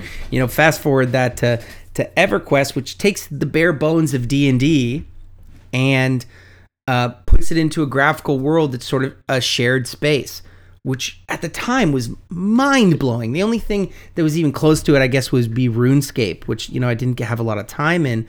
But, what EverQuest does is right from the beginning, the first load screen, you're greeted with this unforgettable music. For anyone who's played it, it'll be nostalgic till the day you die, and beautiful, like a jaw-opening art. Now, the game's graphics don't replicate that, but it does have its own sort of quaintness. But you're on the character loading screen, you are greeted immediately by 12 playable races and 14 different classes, which is a huge range of things to pick from. Most MMOs give you half that. And was that at launch 12 playable races and 14 classes? Or is that after like the 1,000 expansions? No, sir. At launch. You're kidding. At launch. I did not play at launch, and that is super impressive. It's really fantastic. Especially because each one of those they each had their own starting zone, if I'm right. You're correct. Well, some of them share starting zones, or humans get a couple different options, but sure. And so after you've picked the prettiest face and picked your favorite hair color and decided how tall you're going to be, the game goes, cool. Now pick your stats. Oh. It had the standard D&D stat block, and this is a game that, in many ways, if you build your character wrong 40 hours into the game, you realize, like, oh shit, my warrior does not need 50 points into charisma. I'm gonna have to roll this back. And the game would let you play a gnome warrior, which has 50 points less of strength than, say, a troll warrior, and was in many ways unplayable, especially in the early game where gear didn't have stat boosts until about level 40. After that, it would also say, cool, dude, what god do you want to follow? and had you pick a god, and at the time, I was like, no problem. I think one of these evil gods sounds awesome. I'm going to be the evil follower, and then found that the paladin in town immediately attacked and killed me. Every time. You know what I mean? Every time I was like, oh, this has an impact. So, went back and picked a better god. But you're launched into this huge world that begs to be explored, with like Andy was mentioning, almost no instruction other than some, very loose quests. And when I say quests, I mean like a guy tells you to go do a thing and you better have written it down, because, Andy, is there a quest log? No, sir. No. 9. It's no quest and dude, log. I have to hone in on this really quickly, because this is the and for all it's worth, today's MMOs are way easier to play. They're way more accessible, and there's a lot of good to be said about that. But EverQuest and that generation of MMOs having minimal access to information is what made them so damn exciting, because you're not just mastering the game and its mechanics, you're literally mastering your game through the knowledge of the game itself. And it was at a time where the internet couldn't answer every small mundane question. Yeah, you could probably, rustle up some loosely drawn MS Paint abstract maps of the zones. Yeah, you could probably get there, and it would take you like maybe 45 minutes to download one on your 56K connection. But you're definitely not, going to Wowhead and Googling the quest that you're on and getting, coordinates to go and jump in, or downloading an app or anything like that. No, you've got a pad of paper next to your computer, and you're writing down what you're dealing with right now. And, you may get that accomplished, or you may spend 6 hours role playing with a brownie in the forest. Who the hell knows? And It's so true. And it forced you to do something that actually gets overlooked in today's MMOs very often is you interacted with the community. Sure. In a myriad of ways. You know, you shouted in the zone to ask questions, and that people would respond. You know, you would say, you know, who all, and then it would tell you everyone in the zone, and you'd reach out to people and form groups. And there was this feeling that the world had secrets everywhere. Well, it did. And it was up to you to discover them. And there was such a feeling of satisfaction, like you said, gathering all this secret knowledge. Like one of my little secret pieces of knowledge is one of the main cities is called Quanos. Well, Quanos is Sony EQ backwards. No. Right, like the two owners, the owner in the game, Sony EQ. Wow, that's incredible. I had no clue about that. Also, all the ghosts in the game say crazy stuff, or the most disturbing sounds, these verbal puzzles. Well, if you reverse the audio files and slow them down half speed, they're all saying real stuff. That's amazing. And some of it's ridiculous, and some of it's haunting, and some of it's a pizza order. And, you know, just so the game at all levels had secrets laden into it. And such a spirit of adventuring there. There's just a spirit of like, Absolutely. They're pioneering a space online. They're getting in there. They're doing some things that make sense and are regimented and based on logic and systems. And they're doing some shit just because they want to see what happens. And you were talking about MUDs, by the way, I Googled it. It's multi-user dungeon. And I think we both, or maybe we all, played quite a few of those back in the late 90s. But the idea that you had to say text stuff to NPCs to initiate dialogue and quests was so interesting, because yeah, you could get away with just typing the word, but you could also sit there and type out an actual sentence. And in many cases, it was often easier to do that, which gave you just this like sense of ownership over the words that your avatar, your character was saying, right? It's a neat hybrid of ideas and stuff coming out of the tabletop world and that role-playing era of Gygaxian Dungeons and Dragons and, like, you know, the modern MMO. It's such a great little junction of time. Now, that's so true. And I just want to touch on a couple quick things that are unique to this game. Punishing death with experience loss. And if you die, you could have died halfway across the world, and when you are resurrected, you have to get your items, go back to your body, which, because the fact that you died there means it's a dangerous spot. You have to get back there to loot your corpse, which after a certain period of time will decompose and be gone. Bye, based on your level. So the lower level you are, the shorter that it exists for, and it can take over an hour of real time to get through this world. So you know it can be quite an undertaking. On top of that meant that if things were getting bad in a fight, you found yourself running to the safest place to die. Oh, and also bringing like half the zone worth of aggressive monsters with you who would likely be killing other players along the way. So you're like, I'm backing out of this. And now you've got a mob train behind you where you've got your lowly level 15 wandering through the forest, subsequently getting mauled by demons and ghosts. To the point where you, as you're running to the zone edge, which is where the one level turns into the next level, the geographic area, with this huge train of baddies, because once you hit that loading wall, you're gone. But anyone else that's on that path, suddenly that knoll's like, hey, what's your name? And you're like, can we pretend like you didn't see me? Like, you're like, don't worry, there's two of us. Meanwhile, the two other guys, the monks with you, have feigned death already. And you're like, good. Yep. They're already gone. Pretty good. You know, on top of that, a couple of things. The game is deeply racist. If you're the lizard people, everybody hates you.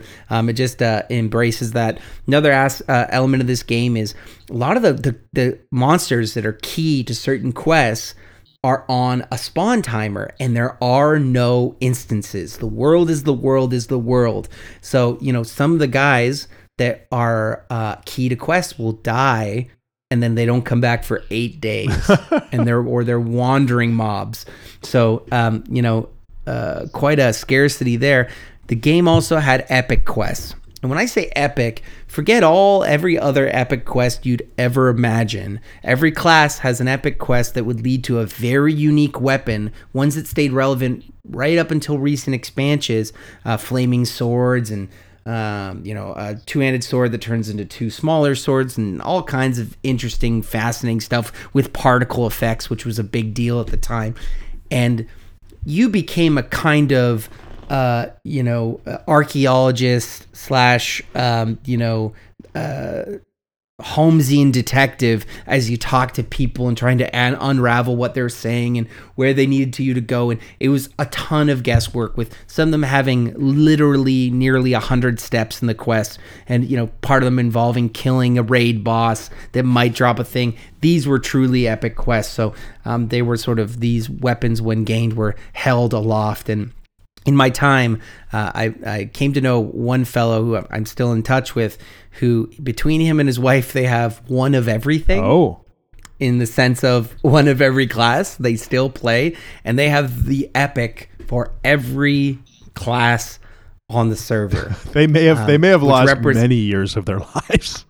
They may not have much of anything else, but they do have one of everything. When I started to make this list, EverQuest is one that popped up for me. And as I retaught myself the game, it was like I was opening this vault in my brain where I'd put all this EverQuest knowledge and then closed it and then turned the light off, never to come down again, because there's a reason why this game is called EverCrack and EverGrind, because it's extremely addictive. It will soak up so much of your time. And people that kick the habit, they liken it to smoking or, something really serious.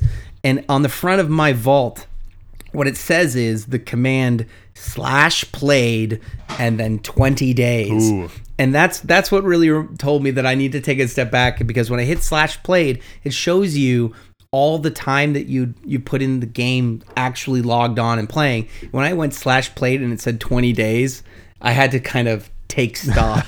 I got to be honest with you, 20 days is modest.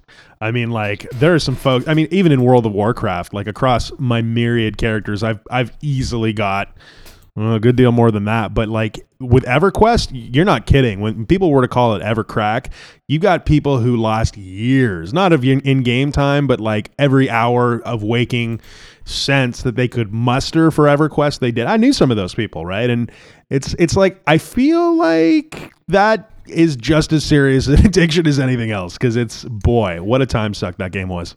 Absolutely. You glance down and you think to yourself, was my skin always green? But I want to just, before we move on, just throw it back to the epic quest thing you were talking about. It's just not possible today. You can't bake mystery into anything because you've got the answers at your fingertips. It's so it's an incredible world where we can just go to the Google and type in just the most vague string of nonsense, like red sword, barren lands, and it'll give you 16 entries for how to complete this one quest in a World of Warcraft expansion from 8 years ago. You know what I mean? And so it's a little sad that there's really, especially in an online multiplayer game, where the assumption is that everybody has access to all the information, and in the space of that, you can't have those special things anymore. You can no longer be the man because you puzzled your way through an epic quest and figured out how to do something where other folks couldn't. Just like, I think Star Wars had an MMO a while ago, Galaxy. Damn, I can't remember the name. But, becoming a Jedi was like a months-long exercise in uncovering riddles and things. And that was... You had to gather holocrons. And if I may, by the end of it, you do the full quest. And I'm paraphrasing because I don't remember exactly. But basically, your character has a pre-decided force sensitivity on, let's say, a scale of 1 to 100. And once you've gone through the galaxy spanning process of uncovering these holocrons representing many, many, many hours, then you find out, are you a 7 or are you a 90? No. So you could be Dwayne, the Jedi only in name, and you're like, what do you do, Dwayne? You're like, you see this coin? I'm like, yeah. He's like, watch me flip it with my mind. He's like, I really should have just stayed in the cantina on Endor. Damn. Yeah. These were not the droids you were looking for, sir. Certainly not. EverQuest, I didn't play it for long. It was not the first MMO that really got its teeth into me was indeed World of Warcraft, but EverQuest does have a special place in my heart. I spent many days on that game trying to get out of the initial zone, trying to puzzle my way through it, and it was like hitting a brick wall. And there was something really charming about that EverQuest. Yeah. A good one. Yeah. It held your hand not at all, and I love that because where the game is cruel, it also meant that the game could be outthought, and you could get at the drop on it. And legends say that a group of people dug into the code and started building very interesting, let's call them hacks for the game. But that might be a conversation for another day. Final thought, and this is kind of just a little fun story. And if you played EverQuest, you are full of these stories. We could have our own podcast. The game creates its own kind of economy, so much so that when I started playing it, we're only a couple months in, and I fell into league with a Dark Elf Necromancer because he needed giant's toes and bones for his spells, and he was too busy to go about that process himself. He was up to level 60 stuff, was up, let's call myself level 20. I had time to get bones, so I would meet him every Thursday in the tundras with 10 bags of bones, and he would give me a shocking amount of platinum, and that's how I hustled my way up from the bottom. Started from the bottom. Now we're here. Boy, that was your hustling for them necros. Do you still have that one on your resume, Dan? I do. It's under special skills, hustling bones. Goodness. Yes, my first job was at Burger King, but the one right after that, I was working for the Dark Lord Soroth, and he was probably my best employer to date. I still have a reference if you need it. Yeah. No, he will get you on his two-way. That's it. His CB radio handle Soroth. All these years later, my number 7 was Diablo, dude. Diablo doesn't get as much love as its successor, Diablo 2. Diablo 2 is a game that is still widely revered as one of the best of all time. Talked about in internet circles until folks are blue in the face and dropping dead of nostalgia. But the original Diablo was the only one in the series to this day. I still like Diablo 3. It's a good one. It just hasn't got its hooks into me. The original, though, got its hooks into me big time. I had jumped on it a little bit late. What was the expansion? Lord of Destruction? Yeah, Lord of Destruction. So I jumped into the game just as Lord of Destruction came out. And Diablo is one of the earliest examples of a Skinner's box. Have you heard that term before? I have heard the Skinner's box. What was that? Well, so Skinner's box is kind of like a modern way of describing a game that's functionally all about the loot grind, right? A game that gives you little bits of progress, little bits of incremental progress, generally in the form of like loot or randomized drops or what have you, where the actual gameplay isn't the focus. It's receiving these little bits of feedback that poke you in the dopamine center of your brain. And so Blizzard, masters of Skinner's boxes and dopamine that they are, stumbled across this, or maybe not stumbled, very deliberately jumped into the pool of brain manipulation with this early game, which was, to my memory, my first game where I played almost exclusively online multiplayer and, really got stuck in with the community of both wonderful people and horrible human beings, just the worst human beings of all time. And also kept me playing long after the satisfaction of smashing a skeleton in two with, the click of a button wore off, because those skeletons were likely going to drop something that was randomized and also could potentially be the next greatest weapon, And so Diablo and myself and the same friend actually that jumped into Neverwinter Nights, we spent 2 years of our lives just doing almost nothing but Diablo on the weekends. I've got fond memories of that game, of cheating You know, at one point he downloaded some sort of bot, or I don't even know what it was, but it allowed you to spawn things and access portals to different parts of the dungeon without getting yourself there. And even before that, there was the ability to. Do you ever do duplication in Diablo? Do you know what I'm talking about?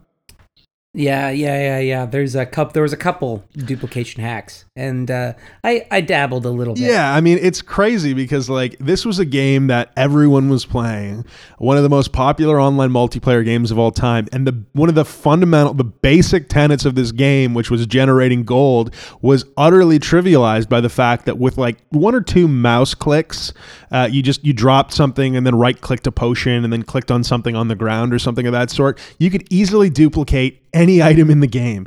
You could duplicate, the best weapons. You could duplicate gold until you were blue in the face. And it's just funny to think about that, where this game-breaking bug did very little to stop people from having an absolute blast. It was such a simple game. Like, really, was there much to it? Not really, right? You're clicking a button and slashing your weapon out. You're tracking with me? Yeah, entirely. Yeah, I mean, it's there's not a lot to the feedback loop of this game, but that's what made it great. The loot grind, this early example of loot grind, and this simple, very simple gameplay loop that could be played largely on autopilot by just click, click, click, click, click, click, click, made for a satisfying session every time. You'd always have something new dropping. You're playing through the same environments, but they're randomized, and you do this again and again and again in this early version of video game crack. Diablo was. Did you spend a lot of time with it, or? I played a fair amount of Diablo across the editions, and what I'm hearing, Andy, is that not only was this a great game, but it sounds like in some ways it partially inoculated you to the addictive forces of games that came after it, because it feels like it was the vaccine that said the loot is not enough, right, for me anymore. Because other than WoW, has anything roped you in since that hard? Truth be told, no. WoW is the only game since Diablo that roped me in to such an extent that I would, willingly compromise all my time to deal with it, right? to partake in it. And I would say that was not a factor of the loot, although the loot is like the fringe benefit. It was the heavy weight of responsibility of leading your guild into battle. Well, in WoW it was anyway. But yeah, I mean, Diablo was interesting in that it wasn't even about the prestige, right? Because generally speaking, let's talk about what the motivation is for grinding that gear. There was very little scarcity because you could jump on a server with other people and duplicate a crazy good weapon, right? There was very little in the form of prestige because although you'd run across the same character every now and again, generally you were dropping into a lobby game of like 4 other players, right? And you probably wouldn't see too many of them again. It's not like WoW where you've got either a persistent server or a guild that you're working with and a group of people that you're gearing up with. This was very much an individual experience, but online. And so you've got very little in the form of external social value to getting this gear. It was just literally all about bashing through dungeons and collecting shit. The actual physical experience of right-clicking on an item as it dropped, knowing full well that it may not be any good for your character who's now been leveled through from, town all the way on down to hell 700 million times. But there was something so satisfying about watching a demon explode into a loot pinata and picking up that battle axe that you didn't need. To this day, it still eludes me what was so enthralling, That sound of like an item whipping through the air that Diablo set up as it came out of a monster, that... Oh, man. It's so distinctive and satisfying. And, you mentioned the gameplay loop, and yeah, it's something that is simple but good, can be so potent. Especially that, when it involves hordes of monsters and just a great design aesthetic. Well, you're just clicking in 8 directions. It's crazy. You're just prioritizing what direction do I want to click in. It's crazy. Yeah. It's kind of wild. I mean, EverQuest did this as well, and I can't believe I didn't mention it. The Pavlovian programming of that level up sound was so potent. It was so satisfying. If you ever heard it, it's unforgettable. It's a very strong brong, but it just like your whole brain's like, just gives you that dopamine soup. Yeah. You're like, I'd like to do that again. Yeah, Blizzard are the they're I mean, yes, and Sony in the case of EverQuest, but Blizzard between Diablo and World of Warcraft are the ultimate in dopamine drug dealers in the video game industry. Blizzard using your brain's chemicals against you. That's it, man. Weaponized brain chemicals. Dude, I'm feeling like I want to get into the smoke sesh here. We're halfway through the list, and it's becoming very apparent to me that this is going to be a little bit longer before we're through. Probably going to end up being the whole episode. So, do you want to jump into a smoke sesh? Oh, I think that truer words were never spoken. And then we can go into your number 6 or 3 or 1, whatever it is. 22, 19, episode 19, 20.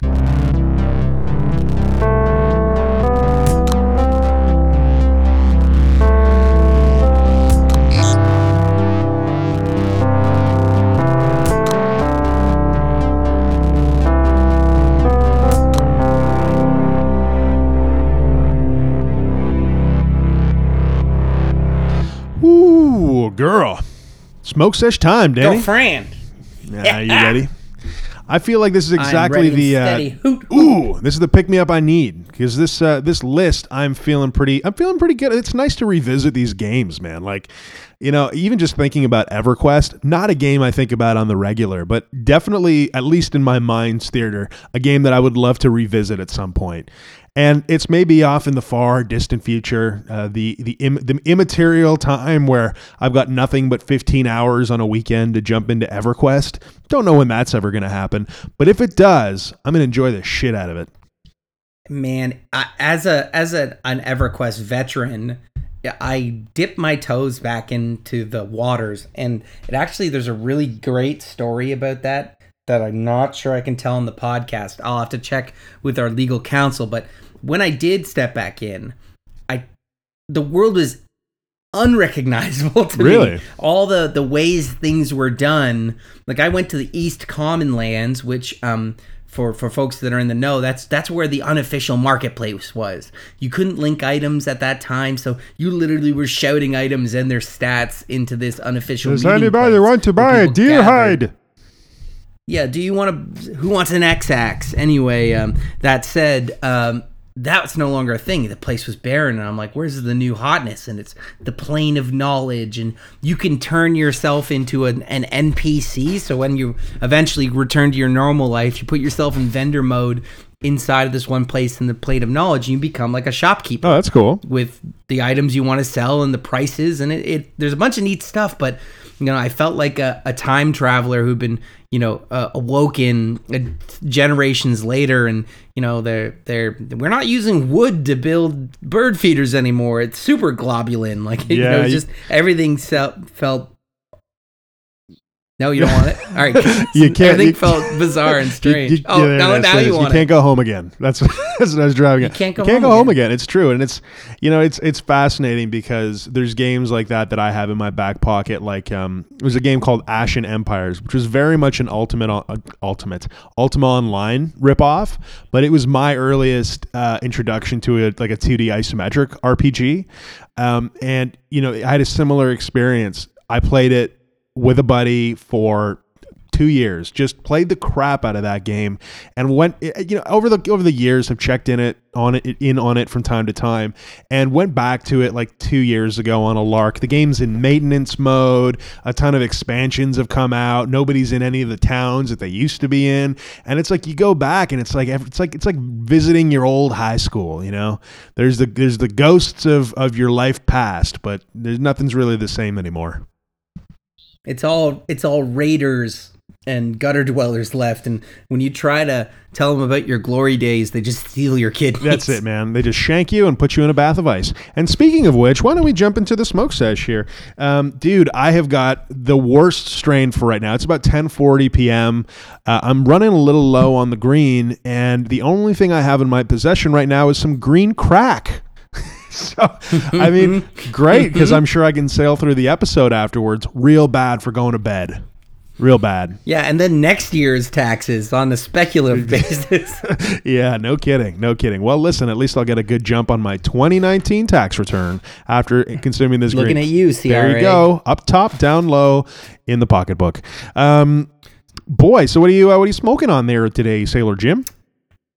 I have stacked up something glorious, something beautiful, an expertly cured pink Rockstar from the Broken Coast. Oh, jealous. And boy, this looks like a piece of majesty. Something about pinks that hit me so hard. I had some pink Death Star a couple months back, and I don't know what it is. Like, I'm pretty good with cannabis.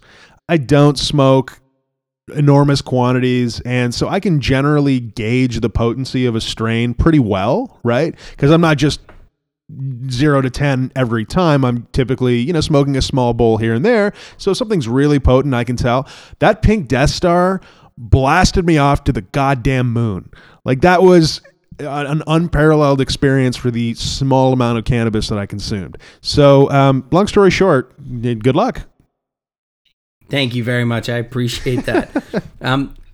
So did you want to start us off? Tell us a little bit about that nugget. Yeah, so this green crack that I've got here is a small, tight, very, it just feels weird saying it, but small, tight, really compacted bud.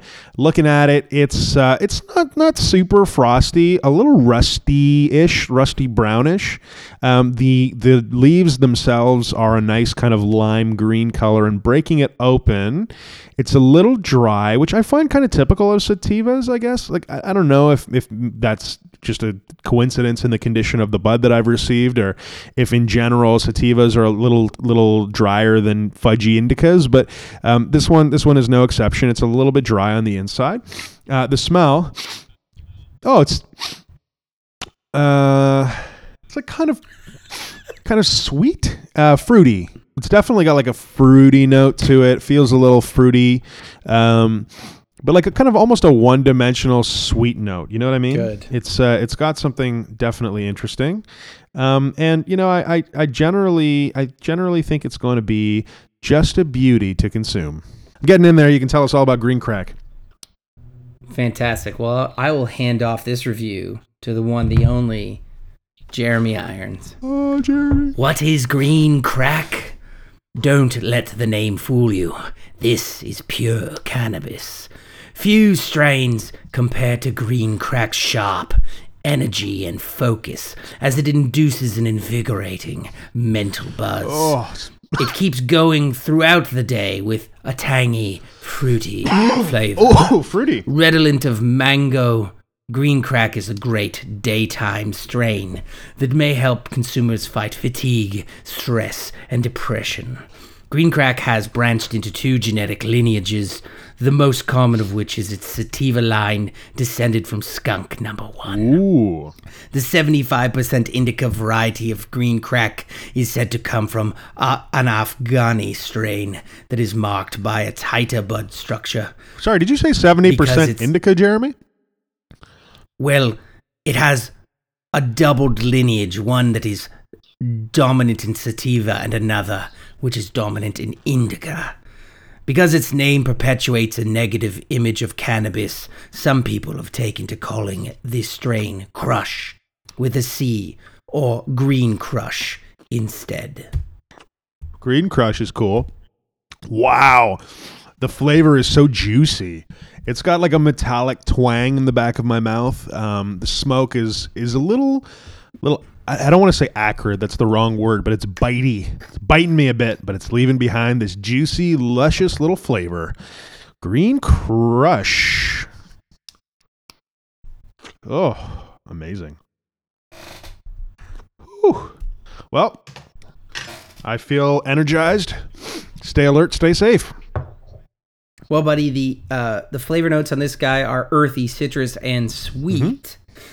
So you're on the money on this one. If I may, I would love to tell you about this fine nug before. Well, please do. One more time. You are smoking on. This one is a pink Rockstar. Pink Rockstar. And a Rockstar it is. The crown that I've pulled out here is chunky and huge. It barely fits in the bottle. We've said popcorny before. This is popcorny and coney. There's cones coming off these popcorny nugs, and as I look around it, there's a mixture of the light green and the dark green that gets darker towards the ends of the leaves, lighter along the stems and the branches, and it is just smattered with like a sugar coating of crystals, with little sort of dark brown hairs, not super dark, but I mean, trying to think of something to compare to get bent. They're sort of like a brown orange. And the nose on it is, once again, and I got to give it to the guys at Broken Coast and gals, they cure with the best of them, because the nose on this thing is so incredibly clear. It's spice, peppery spice right on the top with a lemon backbone and just a touch of like that woody pine behind. And I mean, this thing makes itself known. I don't have to get deep into to hear what it's about. It lets me know from a mile away. That Broken Coast you can smell from across the room. It's some loud weed, and you wouldn't know it because the containers that it comes in are utterly odor sealed. The second you even so much as crack that lid, the whole room is aware. Yeah, it gets into it. And if I were to pull open let me take a good taste on it first. Oh, Pink Rockstar is an indica-dominant hybrid cross between Pink Kush and Rockstar Kush and has the effects and flavors of both to match. Rockstar, a cross between Rock Bud and Sensi, is a potent indica-dominant hybrid that delivers strong effects without debilitating sedation. With aromatic notes of spice and grape, Rockstar is a favorite medicine for headaches, pains, and sleep disorders. Its powerful body and cerebral effects make Rockstar popular among growers who typically harvest their outdoor plants in mid-October. And Pink Kush, as coveted as its OG relative, is an indica-dominant hybrid with powerful body-focused effects. In its exceptional variations, pink hairs burst from bright green buds barely visible under a blanket of sugar-like trichomes with traces of sweet vanilla and candy perfume. That's lovely. That sounds exactly what I'm dealing with, and because this is lab tested herb, I can tell you a little bit more about it.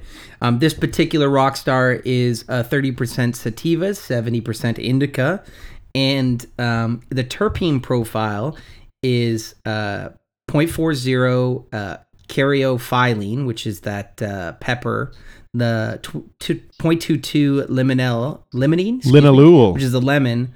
Linalool. Nope, limonene. Really? Yep.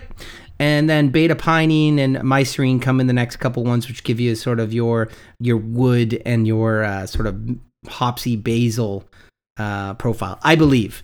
And I'm dealing with a 17% THC and less than 0.05 CBD. And there's something nice about knowing that in past episodes, I have to query my good friend Andy to let me know what I'm dealing with. But now I know exactly. Now the scientists can tell you. Yeah, so that's an approach right. far less prone to putting you over the edge and into a tummy tuck.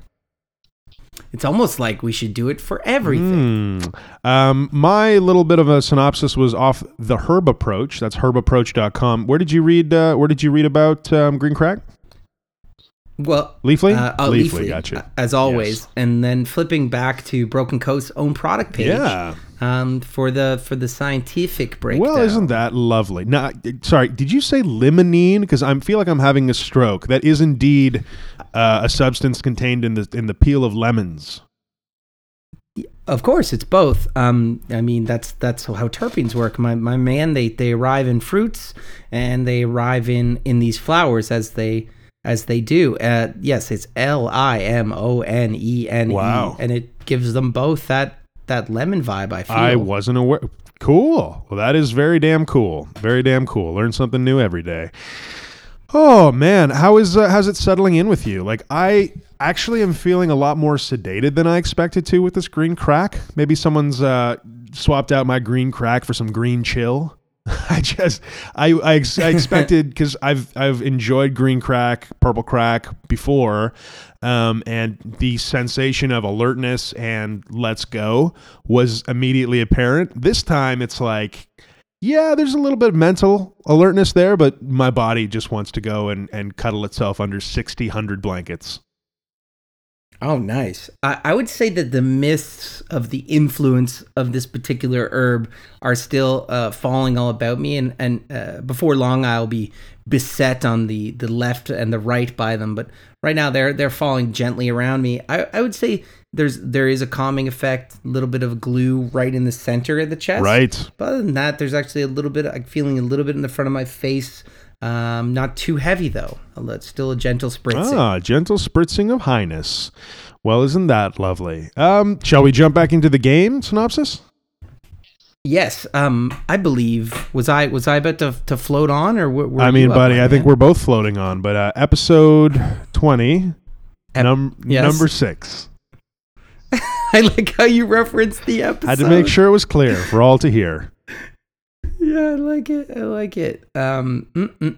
So that means that it is time to talk about the masterful Zelda: A Link to the Past. Oh, I wasn't expecting you to go there.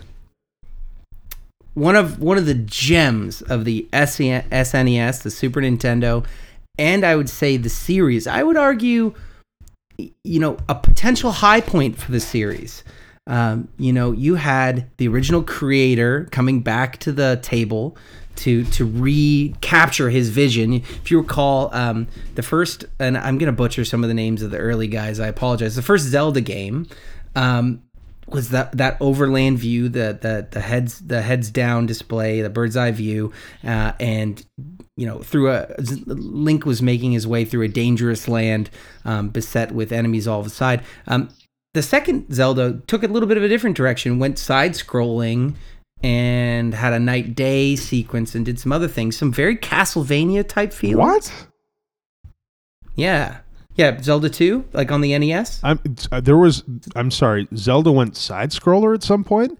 I mean, I'm betraying my lack of NES knowledge, because NES was not a system that I owned, but I just can't even imagine a 2D Zelda from a side perspective. Come with me on the way back wagon to the second release. I'm going to say that it's 1988, apropos of nothing. But you are making your way through a side-scrolling adventure that you can backtrack on, not single direction, through fields and into dungeons. And this is not a game that I mastered. I found the combat and the exploration painful, and it's largely thought of the low point in the series. Wow. I had no idea. No disrespect to anyone who that was your deal. I seem to remember when you were at full health, your little sword that you have would shoot the classic energy burst. But other than that, in many ways, it was indiscernible. That's wild. And as a you return, mean this, just to be clear, it had an unbroken world in both directions. You're talking about like a Terraria style game in Zelda 2. You're bending my reality, sir. This is wild. Yeah, and it had some obscure things that you in terms of the exploration that you wouldn't know to do unless you already knew it. Like there was strange information and I'm not a pro on this game, that if you didn't already have it, you wouldn't know to proceed. There's a similar thing in Castlevania Simon's Quest, that if you didn't know to hit this one block over here, you can't proceed in the game. And it's like, why did you do this? Right. Is it to sell the Nintendo Power Edition with the clue in it? Who knows? So a triumphant return.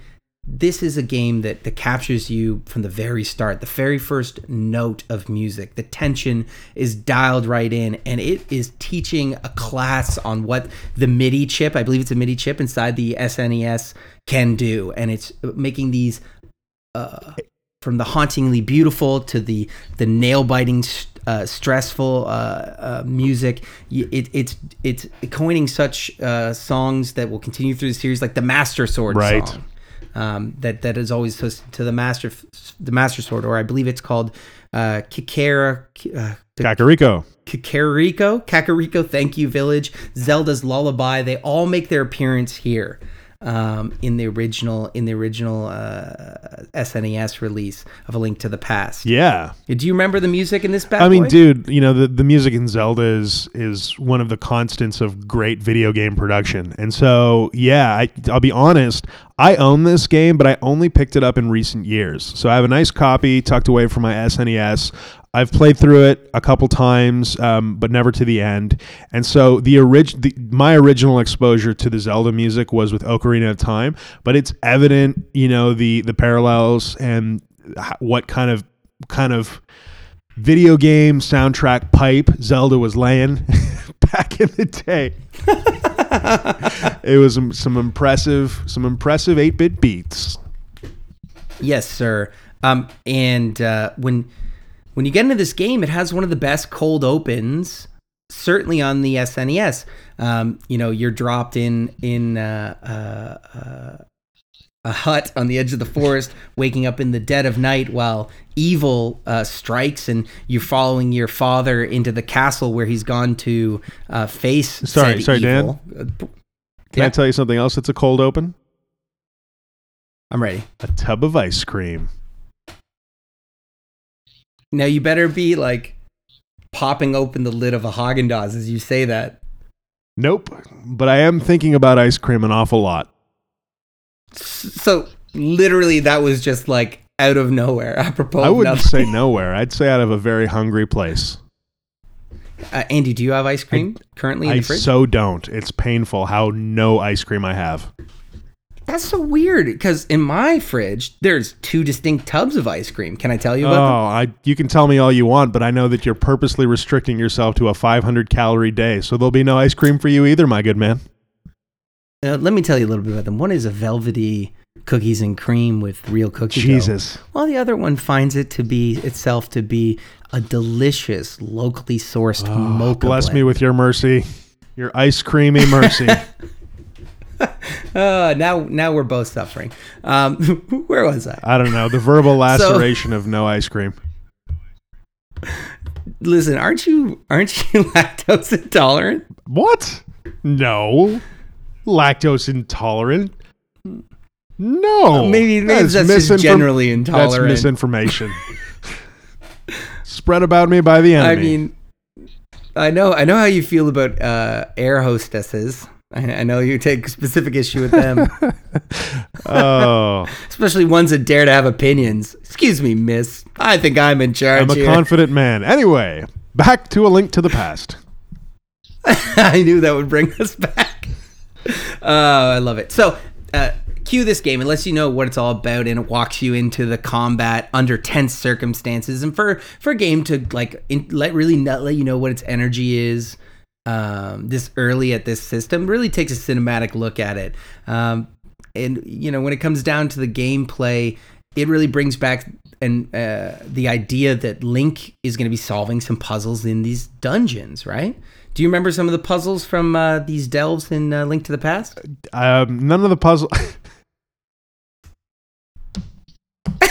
Andy. None of the puzzles are coming to mind, Daniel. I think one puzzle is coming to your mind.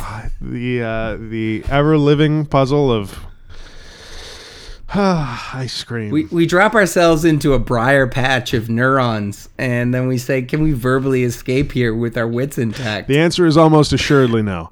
Please. No. Back to A Link to the Past. So yeah, there's some puzzles. There's some puzzles in this game.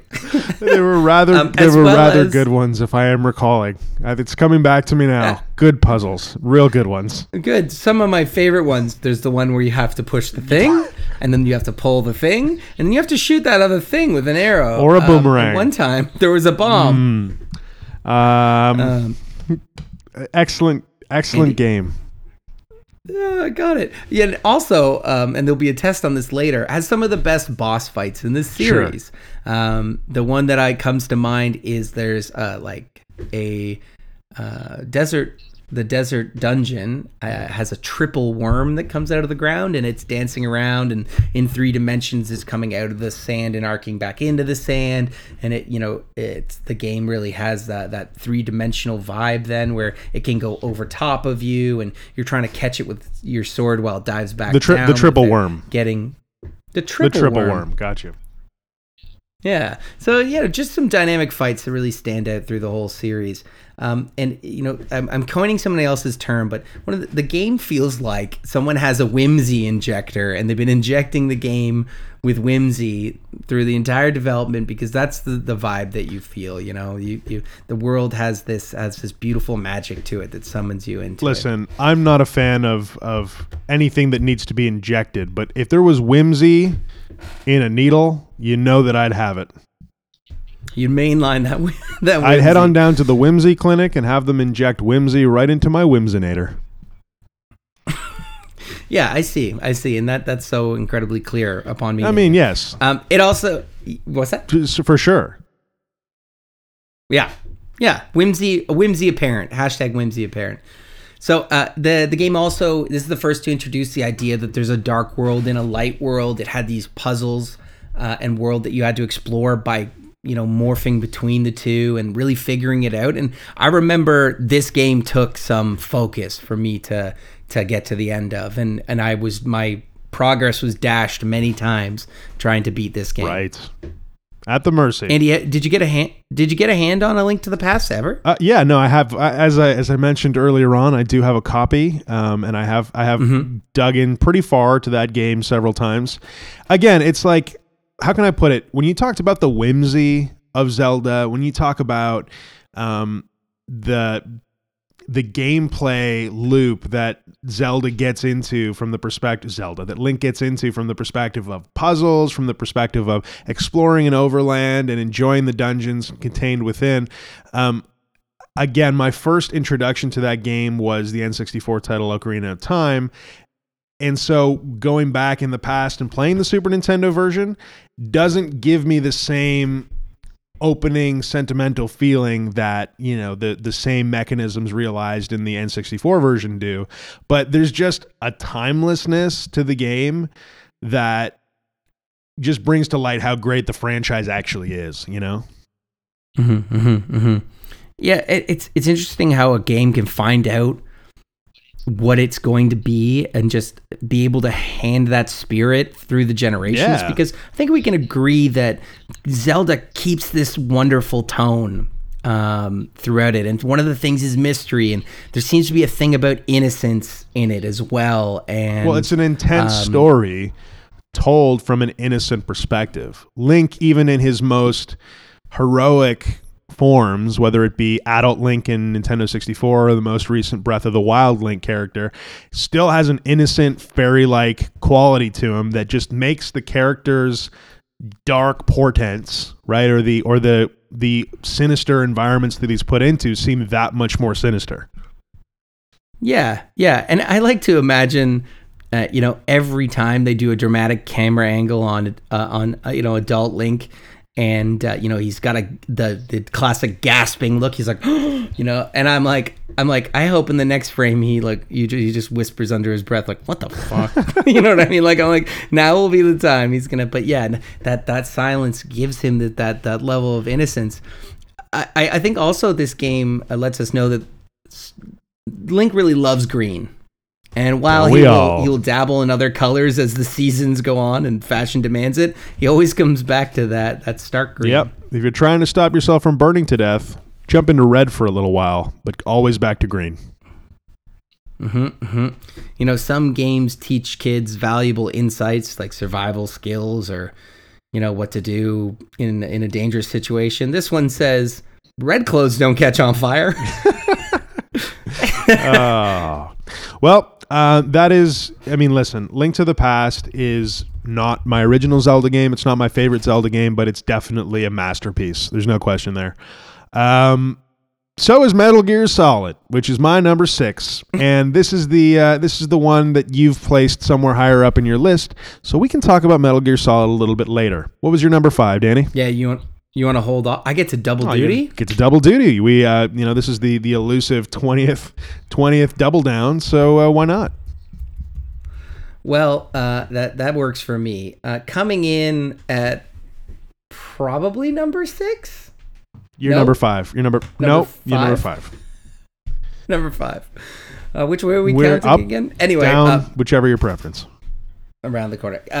We keep touching on this idea, and we're going to keep touching on it, but this is where it really started to hit me. Going back through these games that I love has such a deep emotional effect on me. I know. Like, I feel this nostalgia well up inside me, and this one is the one where I actually really started to feel it, and I think it's because it has a lot of family play with me, in connection with my brothers and sisters, and this game is something with some of the deepest heart out of anything on our list. And we're going deep into the PC library. We're going into the world of point and click and LucasArts to find the secret of Monkey Island. Guybrush Threepwood, the mighty man. You got it, my man. This one hit us in 1990 running on the SCUM engine. How appropriate. By the likes of Tim Schafer and... I used to remember these other guys' names, and they're brilliant because they wrote the script together. And this is maybe the funniest game ever made. I would probably agree with you, which is hilarious because it's been 30 years since this thing was released.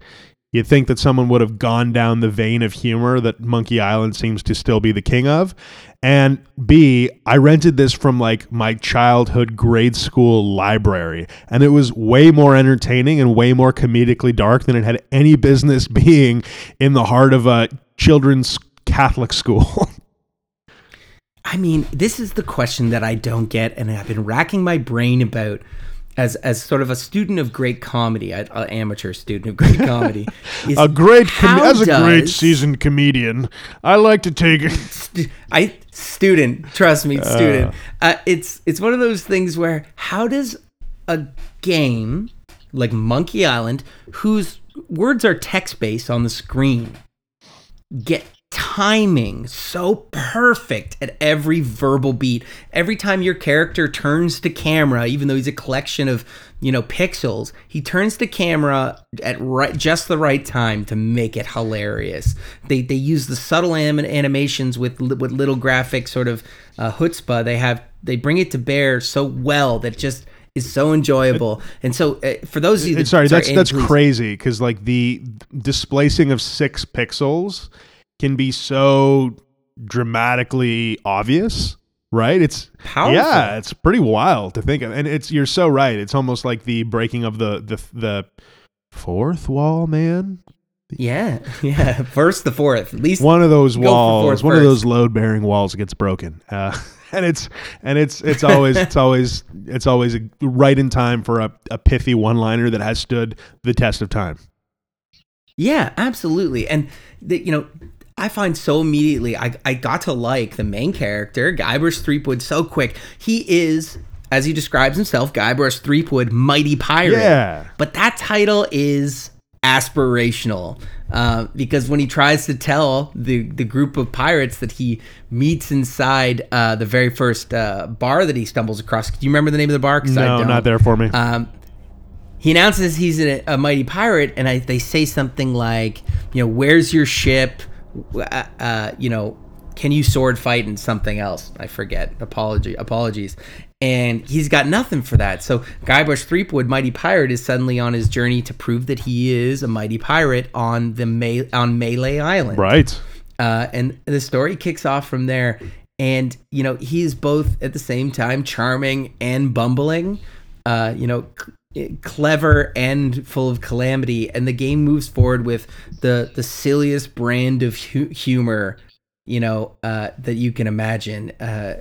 It turns out that the way a pirate becomes good at sword fighting has very little to do with the flicking of his wrist and how fast he can get a stab on. It has really everything to do to how quickly you can demoralize your opponent with the right series of insults. Right. a little bit of trash talk for your point and click adventure.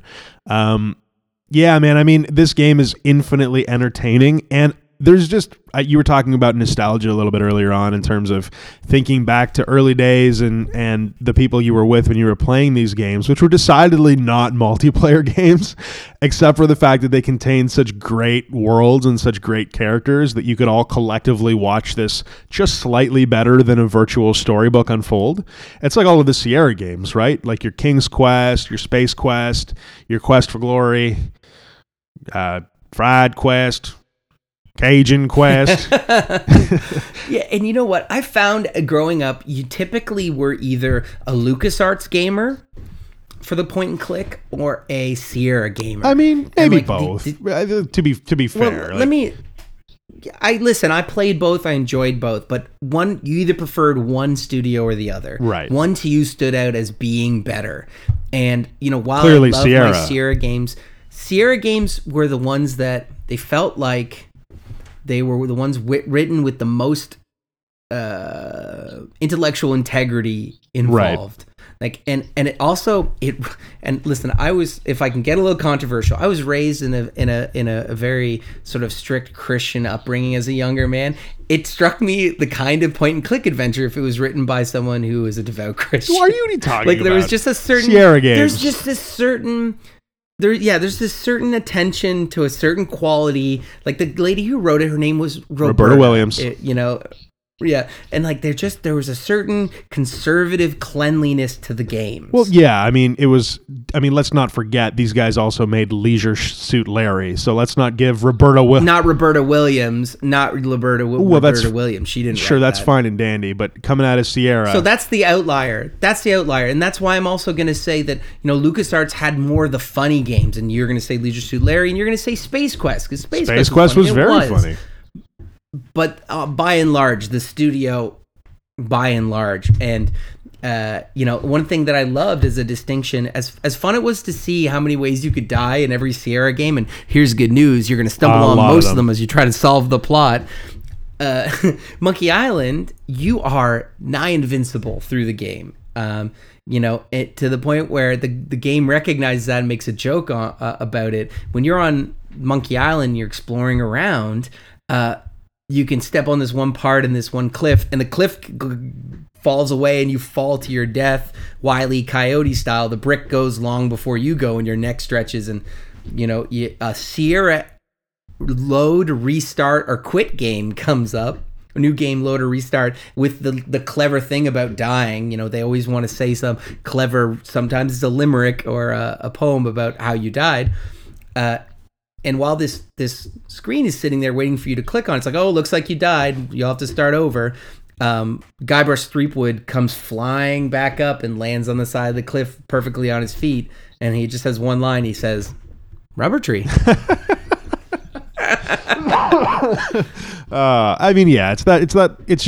It's an irreverent game, and that makes it definitely cool. Would I take a Sierra game? Would I take a King's Quest or a Space Quest over Secret of Monkey Island? It just happened to have worked out for me that way. And in fact, Space Quest 6, King's Quest 5, Quest for Glory 3, those three games were all vying for a spot on this list. Ultimately, I had to push them to the side a little bit because they're so nostalgic and probably not something that I would still even pick up today, right? If not just for the nostalgia kick. But in terms of my formative gaming years, like playing those games are definite high points in there. And yeah, Roger Wilco of Space Quest, almost as funny as Guybrush Threepwood. Maybe not as funny, but pretty damn close. What I'd say, you're right, but the distinction is I like Guybrush Threepwood. I like him. I want him to win. Roger Wilco, he feels like not a great dude. Like, hopefully it works out for him, but I mean, he's stumbling along the line of likable at all times. Oh, for sure. He sits squarely in the boots of an utter degenerate. But Roger Wilco, I salute you. Wonderful. So, gun to your head, gun to your balls. A Terminator needs to go back in time and either kill Tim Schafer, wiping out most of the good LucasArts games, or Roberta Williams, the sweet soul that gave us King's Quest and the other like tales. Who does Arnold go back? Tim's and gone. blow away? Bye, Tim. Bye, Timmy. Oh, Long live Roberta. Tough times. So just to round this thing out, I'm going to hit you with a couple fun Monkey Island facts.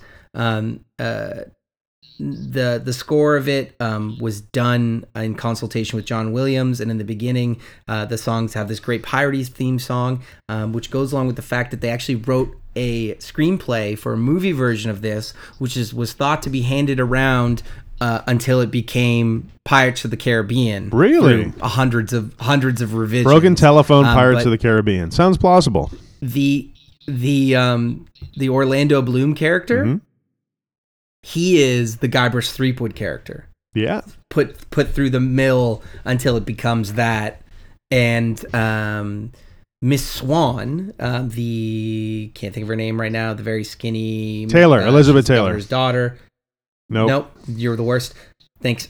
Anyway, she's the analog for Governor Marley in the game. And believe it or not, evil zombie pirate LeChuck is what they thought got split into Jack Sparrow and the first couple zombie pirates. So the formula is all there, and so that's thought to be. It's also one of the 5 games picked for the exhibition for the art of video games to be in the Smithsonian. In the Smithsonian? Yep. That's actually incredible. I mean, I actually hadn't realized that we had transcended to a spot where we were outside of like a niche collection or archive, right, specifically for video games, where we were archiving things like video games in the Smithsonian. That's pretty fascinating. Oh yeah, yep. It's an art form, right? And it's one of those art forms that's by its nature digital and means it is in a sense perishable under the right circumstances. Right? No, it's true. Guard it close to the chest. And I got to say, Andy, this game could be my number 1. Yeah. It could be close to it the way you talk about it, and I would get that. However, it does exist as number 5 on your list, so let's not get too crazy. If you have to be constrained by like a concept like numbers ordered in a list, if like that's the kind of guy you are, know, man, like sometimes I just like to ground my conversations in the fabric of reality. You can like ground your thumb like in your butt if you wanted to. The ground doesn't taste like ice cream. Still there. It's there for me, man. It's really front of the lobe. This recording is going to be peppered by your various food cravings. It's just all ice cream. It's 100% like, ice cream. Like Delta Burke's diary. What you were saying something a second ago. Oh yeah, the digital medium's somewhat perishable. It's true. It's funny because like Space Quest 4, which is the Time Rippers, classic game. Love that one. I remember trying to play it on whatever, just a mid-2000s Windows XP machine. And at that point, there was not a good solution for running that game natively. You just couldn't do it. Now, you could get a DOS emulator that someone had hacked together and jump into the game that way. But obviously, as technology, moves forward in time, some of those old technologies degrade to the point that they're no longer compatible with our current operating systems and hardware. So it'll be neat to see like what steps will be taken to archive these games or to bring them up to spec. And to its credit, I think Secret of Monkey Island was remade in the recent past, right? Yeah, it was actually. Both number 1 and number 2 got that treatment. They came out in 1990, 1991, respectively. And what I love about the re-releases is that they do an updated art style, which is very true to the original. Like they don't radically redo any scenes, but redo them to give them a nice update. But at any time, you can click a toggle in the game to go back to the original graphics. Oh, nice. I like that. Which I love. Speaking of which, little sidebar here. Secret of Mana just did that. Thank goodness. Because the Secret of Mana that came out for the computer had just about the most god-awful, atrocious train wreck of graphics I had seen compared to the original, which had just the most vibrant, painterly graphics of all time that eased your soul and put you into a warm bath of video game appreciation. So, yeah, hats off for making that change. Because now I can go back and curiously look at that 3D, I'll hesitate to say abomination, 3D stuff that you put together, but if I want to, I can right back to the old school. Anyway, Andy, I see that you snuck in a new turn of phrase that is suspiciously like a salute. You're now it's taking your hat off to things, and I feel like you're using this as a man. like something to wean you off. I can Saluting just everything? take my hat off if I want to. It's totally within my rights. Andy, do you even have a hat in the room? No, but I got a hoop and a stick. Metal Gear Solid Boom. was my number 6. I've already said that, so let's move on. Mass Effect is my number 5. Mass Effect was a moment when Mass Effect happened. It was an event. When Mass Effect and I started dating, I got so deep on it, but like Mass Effect to me was my KOTOR. So people talk about KOTOR even now with the kind of reverence, reserved only for the most holy of video games. KOTOR deserved it for sure, because it came at a time when there weren't a whole lot of options in the space of doing a sci-fi space RPG. But Mass Effect came and grabbed me in a way that KOTOR never did for a couple different reasons. And to this day, it's probably the game that I had the hardest time putting down from the perspective of a story, right? Like there are plenty of other games out there that I've played solid, but if in the case of Diablo, it's the loot element, or in the case of World of Warcraft, it's the quest grind. And in the case of Mass Effect, it was strictly the story. I wanted to see my way through it. Did you get a chance to check it out? Mass Effect is one that I've touched in on a couple of times. I know some of the main story beats, and I played through the first couple missions, and I can see that it's a good game. Like I would play it, but I never put the time into it. Yeah, no, Mass Effect had this perfect marriage of vibe that was going on. So the sci-fi that they portray, it's not the hyper realistic, sci-fi, or of like what's a good example of like a Destiny, and it's not the lived in worn space reality of Star Wars. It's genuinely somewhere in between. It's a sci-fi that's full of mysteries and full of only recent history. It almost exists in a time that doesn't really know much about its past and doesn't really know much about its future. And there's this looming threat that the game takes you through that just keeps you puzzled and wanting more the entire game. I unfortunately didn't take this game seriously at all when I popped it into the tray. I was borrowing it from a friend, and so I ended up making a Commander Shepard that looked an awful lot like Dennis Rodman. And I ended up having to play with Commander Dennis Rodman for the entire very serious, very beautifully woven story.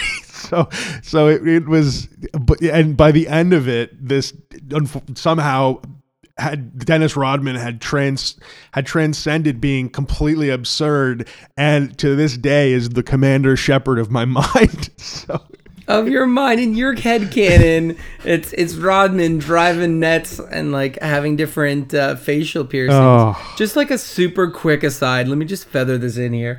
So one of the first times that Final Fantasy was seen in my space, what had happened is my buddies, which I'm gonna not name them, but let's call them B and J. Come on. So it's B's game and he's serious. Okay, let's call him Bork. Bork is serious about playing Final Fantasy and is like gonna do this thing for serious. Well, our other friend Jack is a little bit of a jackass. So when Bork goes upstairs to grab a drink on the character creation screen, Jack takes the opportunity to select the name for Cloud as, pick that, but then to rename Tifa Bitch. Now, what's great is Bork is coming down the stairs before he can get a bitch in, and so what he gets is Bixth, and then hits the next thing, and Bork proceeds unaware, and he's just like talking to people about this Bixth character, and everyone's like, what? and no one has any idea, and it's not till much later that he realizes that it's bitch spelt incorrectly, but he's so far in, a restart is impossible. So to him, it's Cloud and Ares and Bixth. Oh man, that's amazing. So the in-joke is in any game, the first character that comes up, female character you can name, Bork now names them Bixth. Just a little, that's a beautiful full circle turnaround. I like that one. I like that. Boy. Anyway, so Dennis Rodman, Commander Shepard, made his way through the storyline. And the beautiful thing about Mass Effect is that it's a very focused storyline.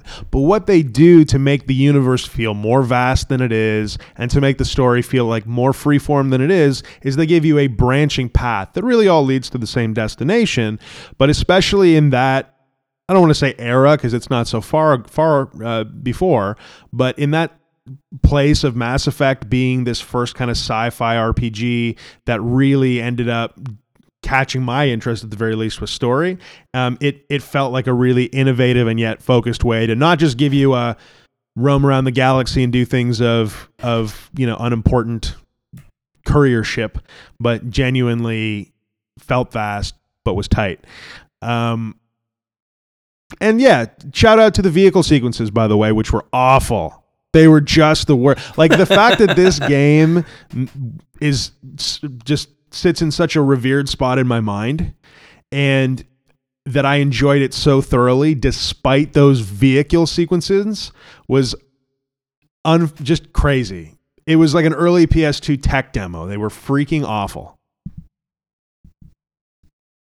Yeah, I mean, and I like the idea of this game that goes, we want a character that can harness technology and, magic / spiritualism and great sharpshooting abilities and the power to fuck his way out of any problem that he could possibly, he's just like, he can bang his way through the universe from one star cluster to the next. He doesn't even need to take the mask off. Anyway, so, Mass Effect had a great storyline. It had very fun, sometimes a little janky, but very fun action RPG shooting, right? And the vibe of the game, the environments, the Normandy, the visual design in the sci-fi world that they created was both familiar and also unique. It felt homey. It felt like you knew what the rules of the universe were, but the design aesthetic felt uniquely Mass Effect. And to this day, it's one of my favorite sci-fi settings in just about any medium. Now, does the organization that Commander Shepard belongs to remind you of, like, if America had sort of won the race to be who the Earth is controlled by? Does it feel like, is Commander Shepard an American? No, and I can see why you would think, due to the way that the game is portrayed, that there might be a smattering of that. There's just not. The culture of the game, the way that the humans are portrayed in that game just has a distinctly unpolitical flavor to it. It's a gotcha. It's more of a Starfleet kind of thing rather than a Halo kind of thing. Like in Halo, you can tell they're like, Americans won, point blank, period. Yeah, man. No, it's a game that's very much about the individuals in it. So it's Mass Effect for me, the best storytelling experience I've ever been part of in a video game. And I feel like that's saying a lot because there's a lot of really strong story games out there. Mass Effect was my number 5 for sure. Yeah, space RPG. Good genre. Number 4? Number 5? Andy, for me, the next one coming in is second verse, same as the first. Sam and Max Hit the Road. Another LucasArts gem. I did not jump into Sam and Max. It always looked like zany enough to be a Teletoon cartoon, or like it never really struck me as a game. It always looked like something that was a cartoon. I don't know how else to put it. This game is like super couched in like well-worn tropes and totally unexpected hijinks and zaniness, like you mentioned, but in a way that totally works for me. You got Sam, who is a hard-boiled detective, and Max, who is his lovable companion, and they happen to be a dog and a bunny rabbit, or as Sam repeatedly says, a lagomorph, which is just a fun way to say bunny. And you get onto a case rather quickly, and hilarity ensues. We're talking about the Scum Engine again. We're talking about Tim Schafer and his crew again, which Wikipedia tells me the other fellas are Dave Grossman and Ron Gilbert. And these guys were the guys responsible for Monkey Island, and they take that brand of humor to an equally awesome place. Yeah. I haven't played the game, so I'm not quite sure what that aesthetic is, but it sounds neat, and it's making me feel like I want to go back to the golden days of trying out these point and click games, because they were a good time. The voice acting is great, and Andy, who you'll relate to is Sam. He's the straight-laced, he keeps everything on the rails, he's reasonable. And then there's Max, who is constantly being ridiculous and derailing things. He's got an energy level close to an 11. Sam goes, I think I got something in my eye. And Max goes, why don't you dig it out with a fork? That's what I always do. So Sam and Max Hit the Road, was it the original, or was there one previous to it? That's the one, So buddy. there's no other Sam and Max titles, just the one?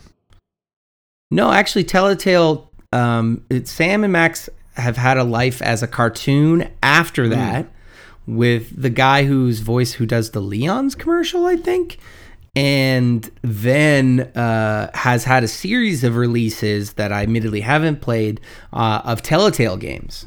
I've had a series of releases also. Couldn't resist. Had to go there. It sounds like a great one, man. It sounds like a genuinely great one. And I say this because the sense of humor that these games, like the level of humor that these point and click titles has to maintain to either be funny or not be funny, is a pretty high standard, because you're spending so much time with dialogue and you're spending so much time with character development as opposed to necessarily gameplay, right? So I imagine that, would you say that it approaches the level of humor that like your Monkey Island does, or is it different? Yeah, it's not as subtle with the humor. But it like definitely more gets slapstick. there. Features. You said it right off the bat. It's like it's zany. It's a little bit over the top. Sometimes it could go into slapstick, but it features ridiculous situations with ridiculous answers. You need to get a mood ring that you can discover is actually at the center of the world's biggest ball of yarn. Right. And the way you get it is by equipping an extending punch glove, re-equipping it with a fish magnet that you stick into the ball of yarn, and it pulls this severed hand out that has the ring on it, the mood ring that you need to get.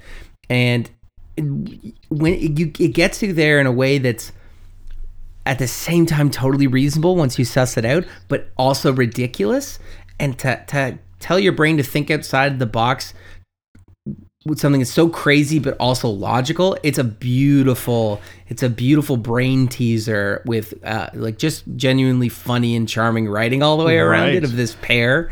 Yeah, you said that, and it felt like it's the most arbitrary, random series of events. And I think back, it's not just Sam and Max that was like that. A lot of the King's Quest games, a lot of the Space Quest games, on the Sierra side of things, the actions that needed to be taken were equally nonsensical. I mean, today I can barely find my iPhone. Back then, I can't really understand how, as a much younger person, I was able to puzzle myself through those games. A lot of pixel hunting, I think, was the term for it, where you're just going from stage to stage and trying every item on every square inch of your monitor, right? I hope not. I mean, the thing that I try to identify is, number one, pick up everything. Right. That's a given, right? Standard rule. Look at what the game is offering you. What's being served up? You got a giant ball of yarn. Well, that's something. You go to look at it, you're I can't see into it, but you also have a telescope in your inventory that you pulled off an observation deck. So you look, and he's like, it's good for looking at things. So you use the telescope on the ball of yarn, right? And that's one of the most key things. Is looking at your items. So you go, here's my situation, what do I got? You pop open your inventory and you tell Sam, look at the fish magnet. He's like, it's a fish with a magnet on it. And then the punch glove, he's like, it's an extender with a punching glove on the end. And you put them together, he goes, oh, now I should be able to reach something, Or you look at Max and he goes, it's Max. It's my adorable buddy Max. Now that you position it that way, it does sound a lot more logical. But it is funny to think back. Like you were mentioning the other day with Monkey Island, how you had to find the key in the cereal box, right? Yeah, that was an all-time stumper. Right. There's just these moments in these games that seem to be, maybe you're also correct. They're designed to have you reaching for the strategy guide and whatever monetization they've decided on of the day. But it's crazy to think that in a pre-Google age, I managed to puzzle my way through the majority of those King's Quest and Space Quest games, and I'm sure you can probably draw a parallel with the two that you've already talked about. Oh, 100%. And you never played these games alone, or I didn't. I always had like a squad of people with me, so we're all kind of working on it. Try this, try that, you know. Right, yeah. Played with my brothers and sisters. We're clustered around it, trying to figure out our way through. This is a funny thing about Monkey Island is there's a gag in it while you're wandering through this forest.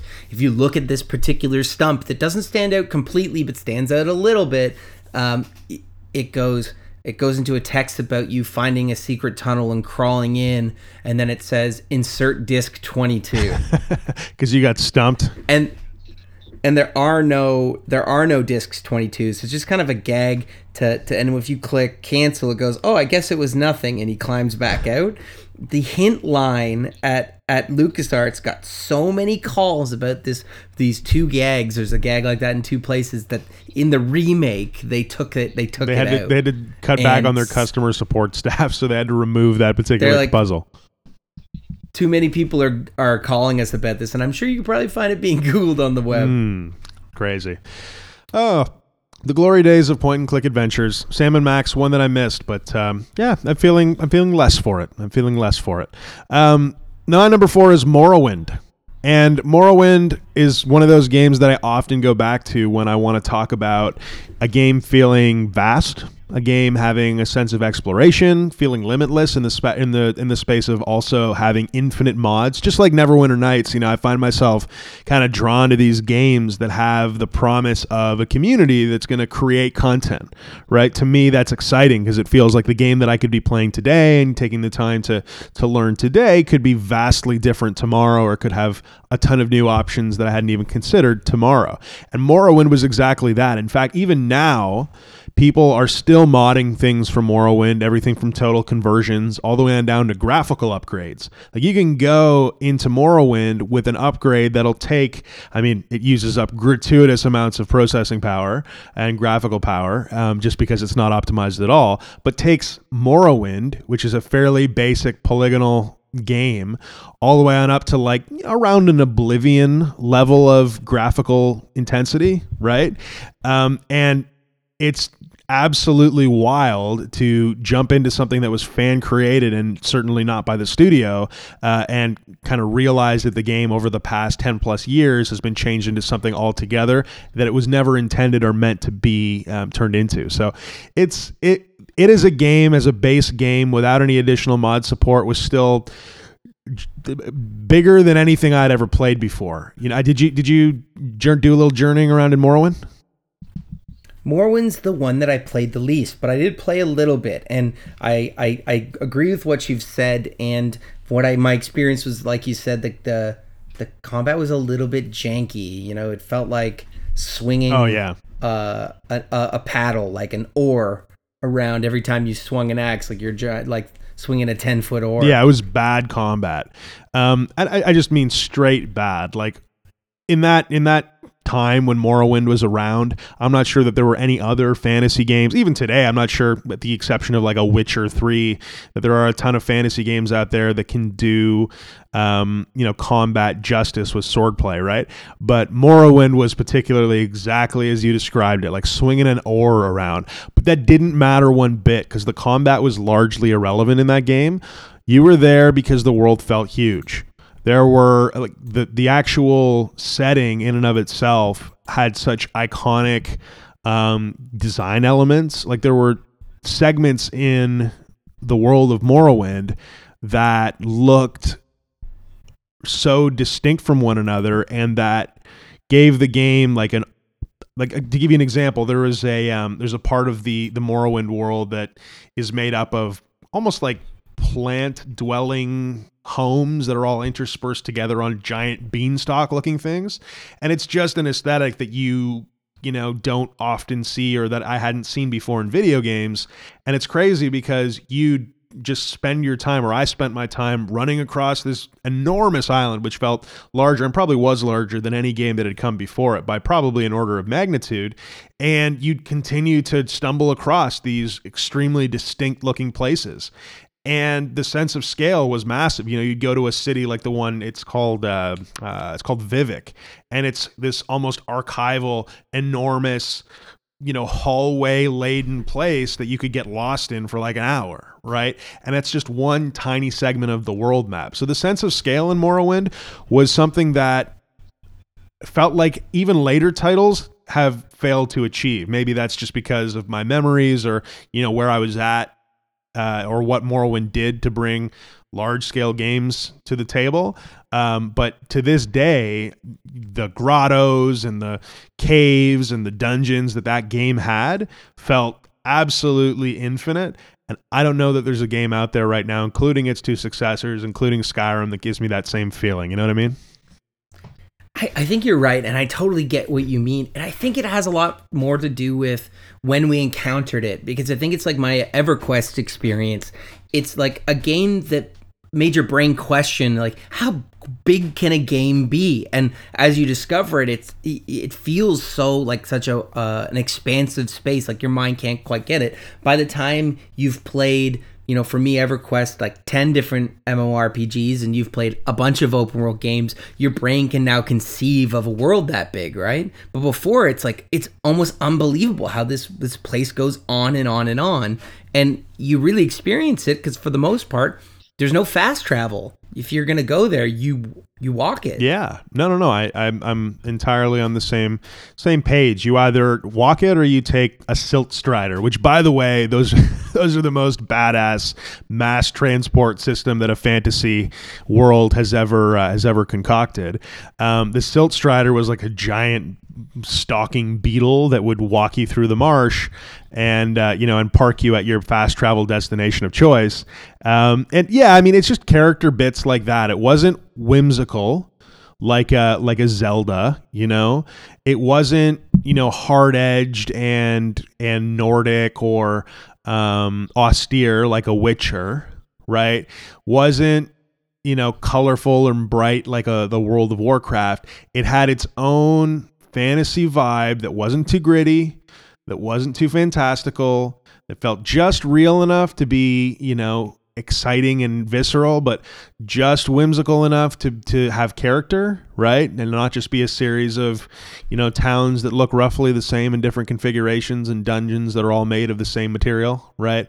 It was that game was so diverse and still, you know, has my full attention from an imaginative perspective. I'd love to go back and even in the, which is admittedly very low fidelity textures now, and the way that game looks, I'd still be thrilled to spend a ton of hours jumping through. I wonder if there's a repack. What do you mean by a repack? Because I bet you there is, like something with redone skins. An update on the look. I had mentioned, quickly, for sure there is. That's one of the most popular mods out there for sure. Oh, brilliant! One of my favorite plants in this game, things you can come across, and something I remember from the game is you come across this crumpled body in basically the middle of this field. When you search it, it's got the guy's wearing wizard robes, and he's got a scroll of. I think it's jump. Yes. And there's actually a description about the spell that he has a note, a journal about the spell he's been trying to write.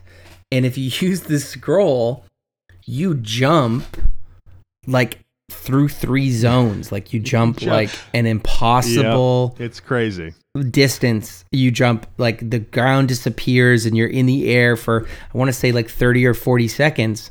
Yeah. However, when you land, your fate can be that of the mage, crumple and dead. Indeed, it often is. I know exactly what you're talking about, and that little bit of world building there you hit the nail on the head. That's Morrowind in a nutshell, right? Not ridiculously zany, very logical. In fact, you actually pick up a journal that's on the mage that talks about him discovering this spell, right? He's like researching this spell and comes out into the middle of the swamp to try it and dies an unfortunate death at its hands. And that whole description is exactly the vibe that Morrowind plays out throughout the whole game. And so I remember, I love Creative Solutions. What we did was we used it to jump up the coast in a direction we knew we'd land in the water. but not like too far out. Right. Gotcha. Dude, I just looked at the clock and my eyes rolled into the back of my head. This is a 3-hour podcast at this point. So you know what that means? Of course, that means we have to continue episode 20 into the next episode. No, you got this thing all wrong. It means the exciting conclusion to the top 10 list of Purple Dungeon Squid will come to you in episode 21. Oh, man. Title to be determined. How's that for a plot twist? It should be called episode 21, Broken Boast. Broken Boast. Yeah, boy, I really thought we were going to get to the end of this list, and unfortunately we didn't. Now, I think... It turns out you and I can wax poetically about games for an extremely long period of time. Yeah, who would have thought that we could just talk and talk and talk? But like, truth be told, I think a normal top 10 list could easily have been plowed through in the bounds of an hour, but every single one of these games means so much to each of us that I just, it's kind of a foregone conclusion that we'd spend just a little bit too much time.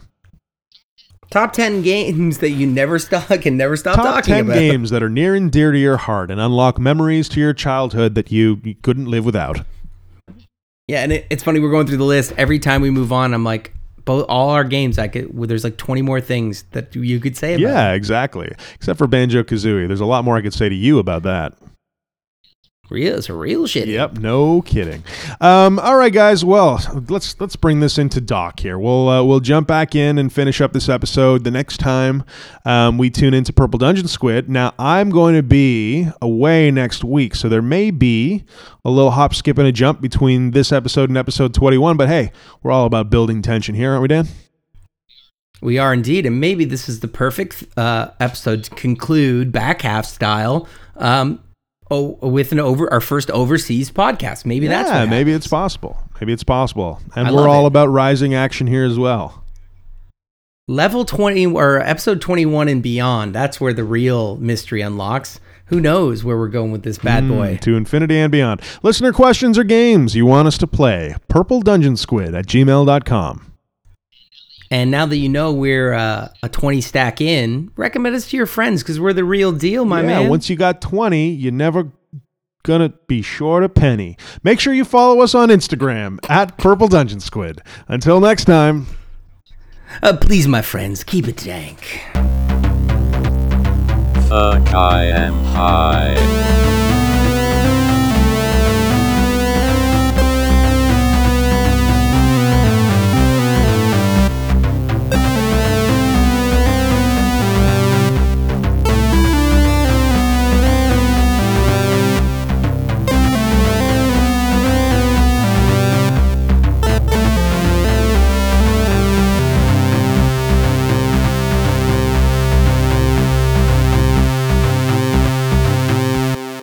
I'm stinking more than I normally do.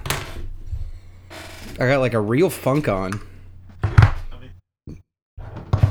Lumpy. Diddly-umptious. You almost said lumpy. It feels like lumpy. Lumpy. Let's get back into it. Caryophyllene.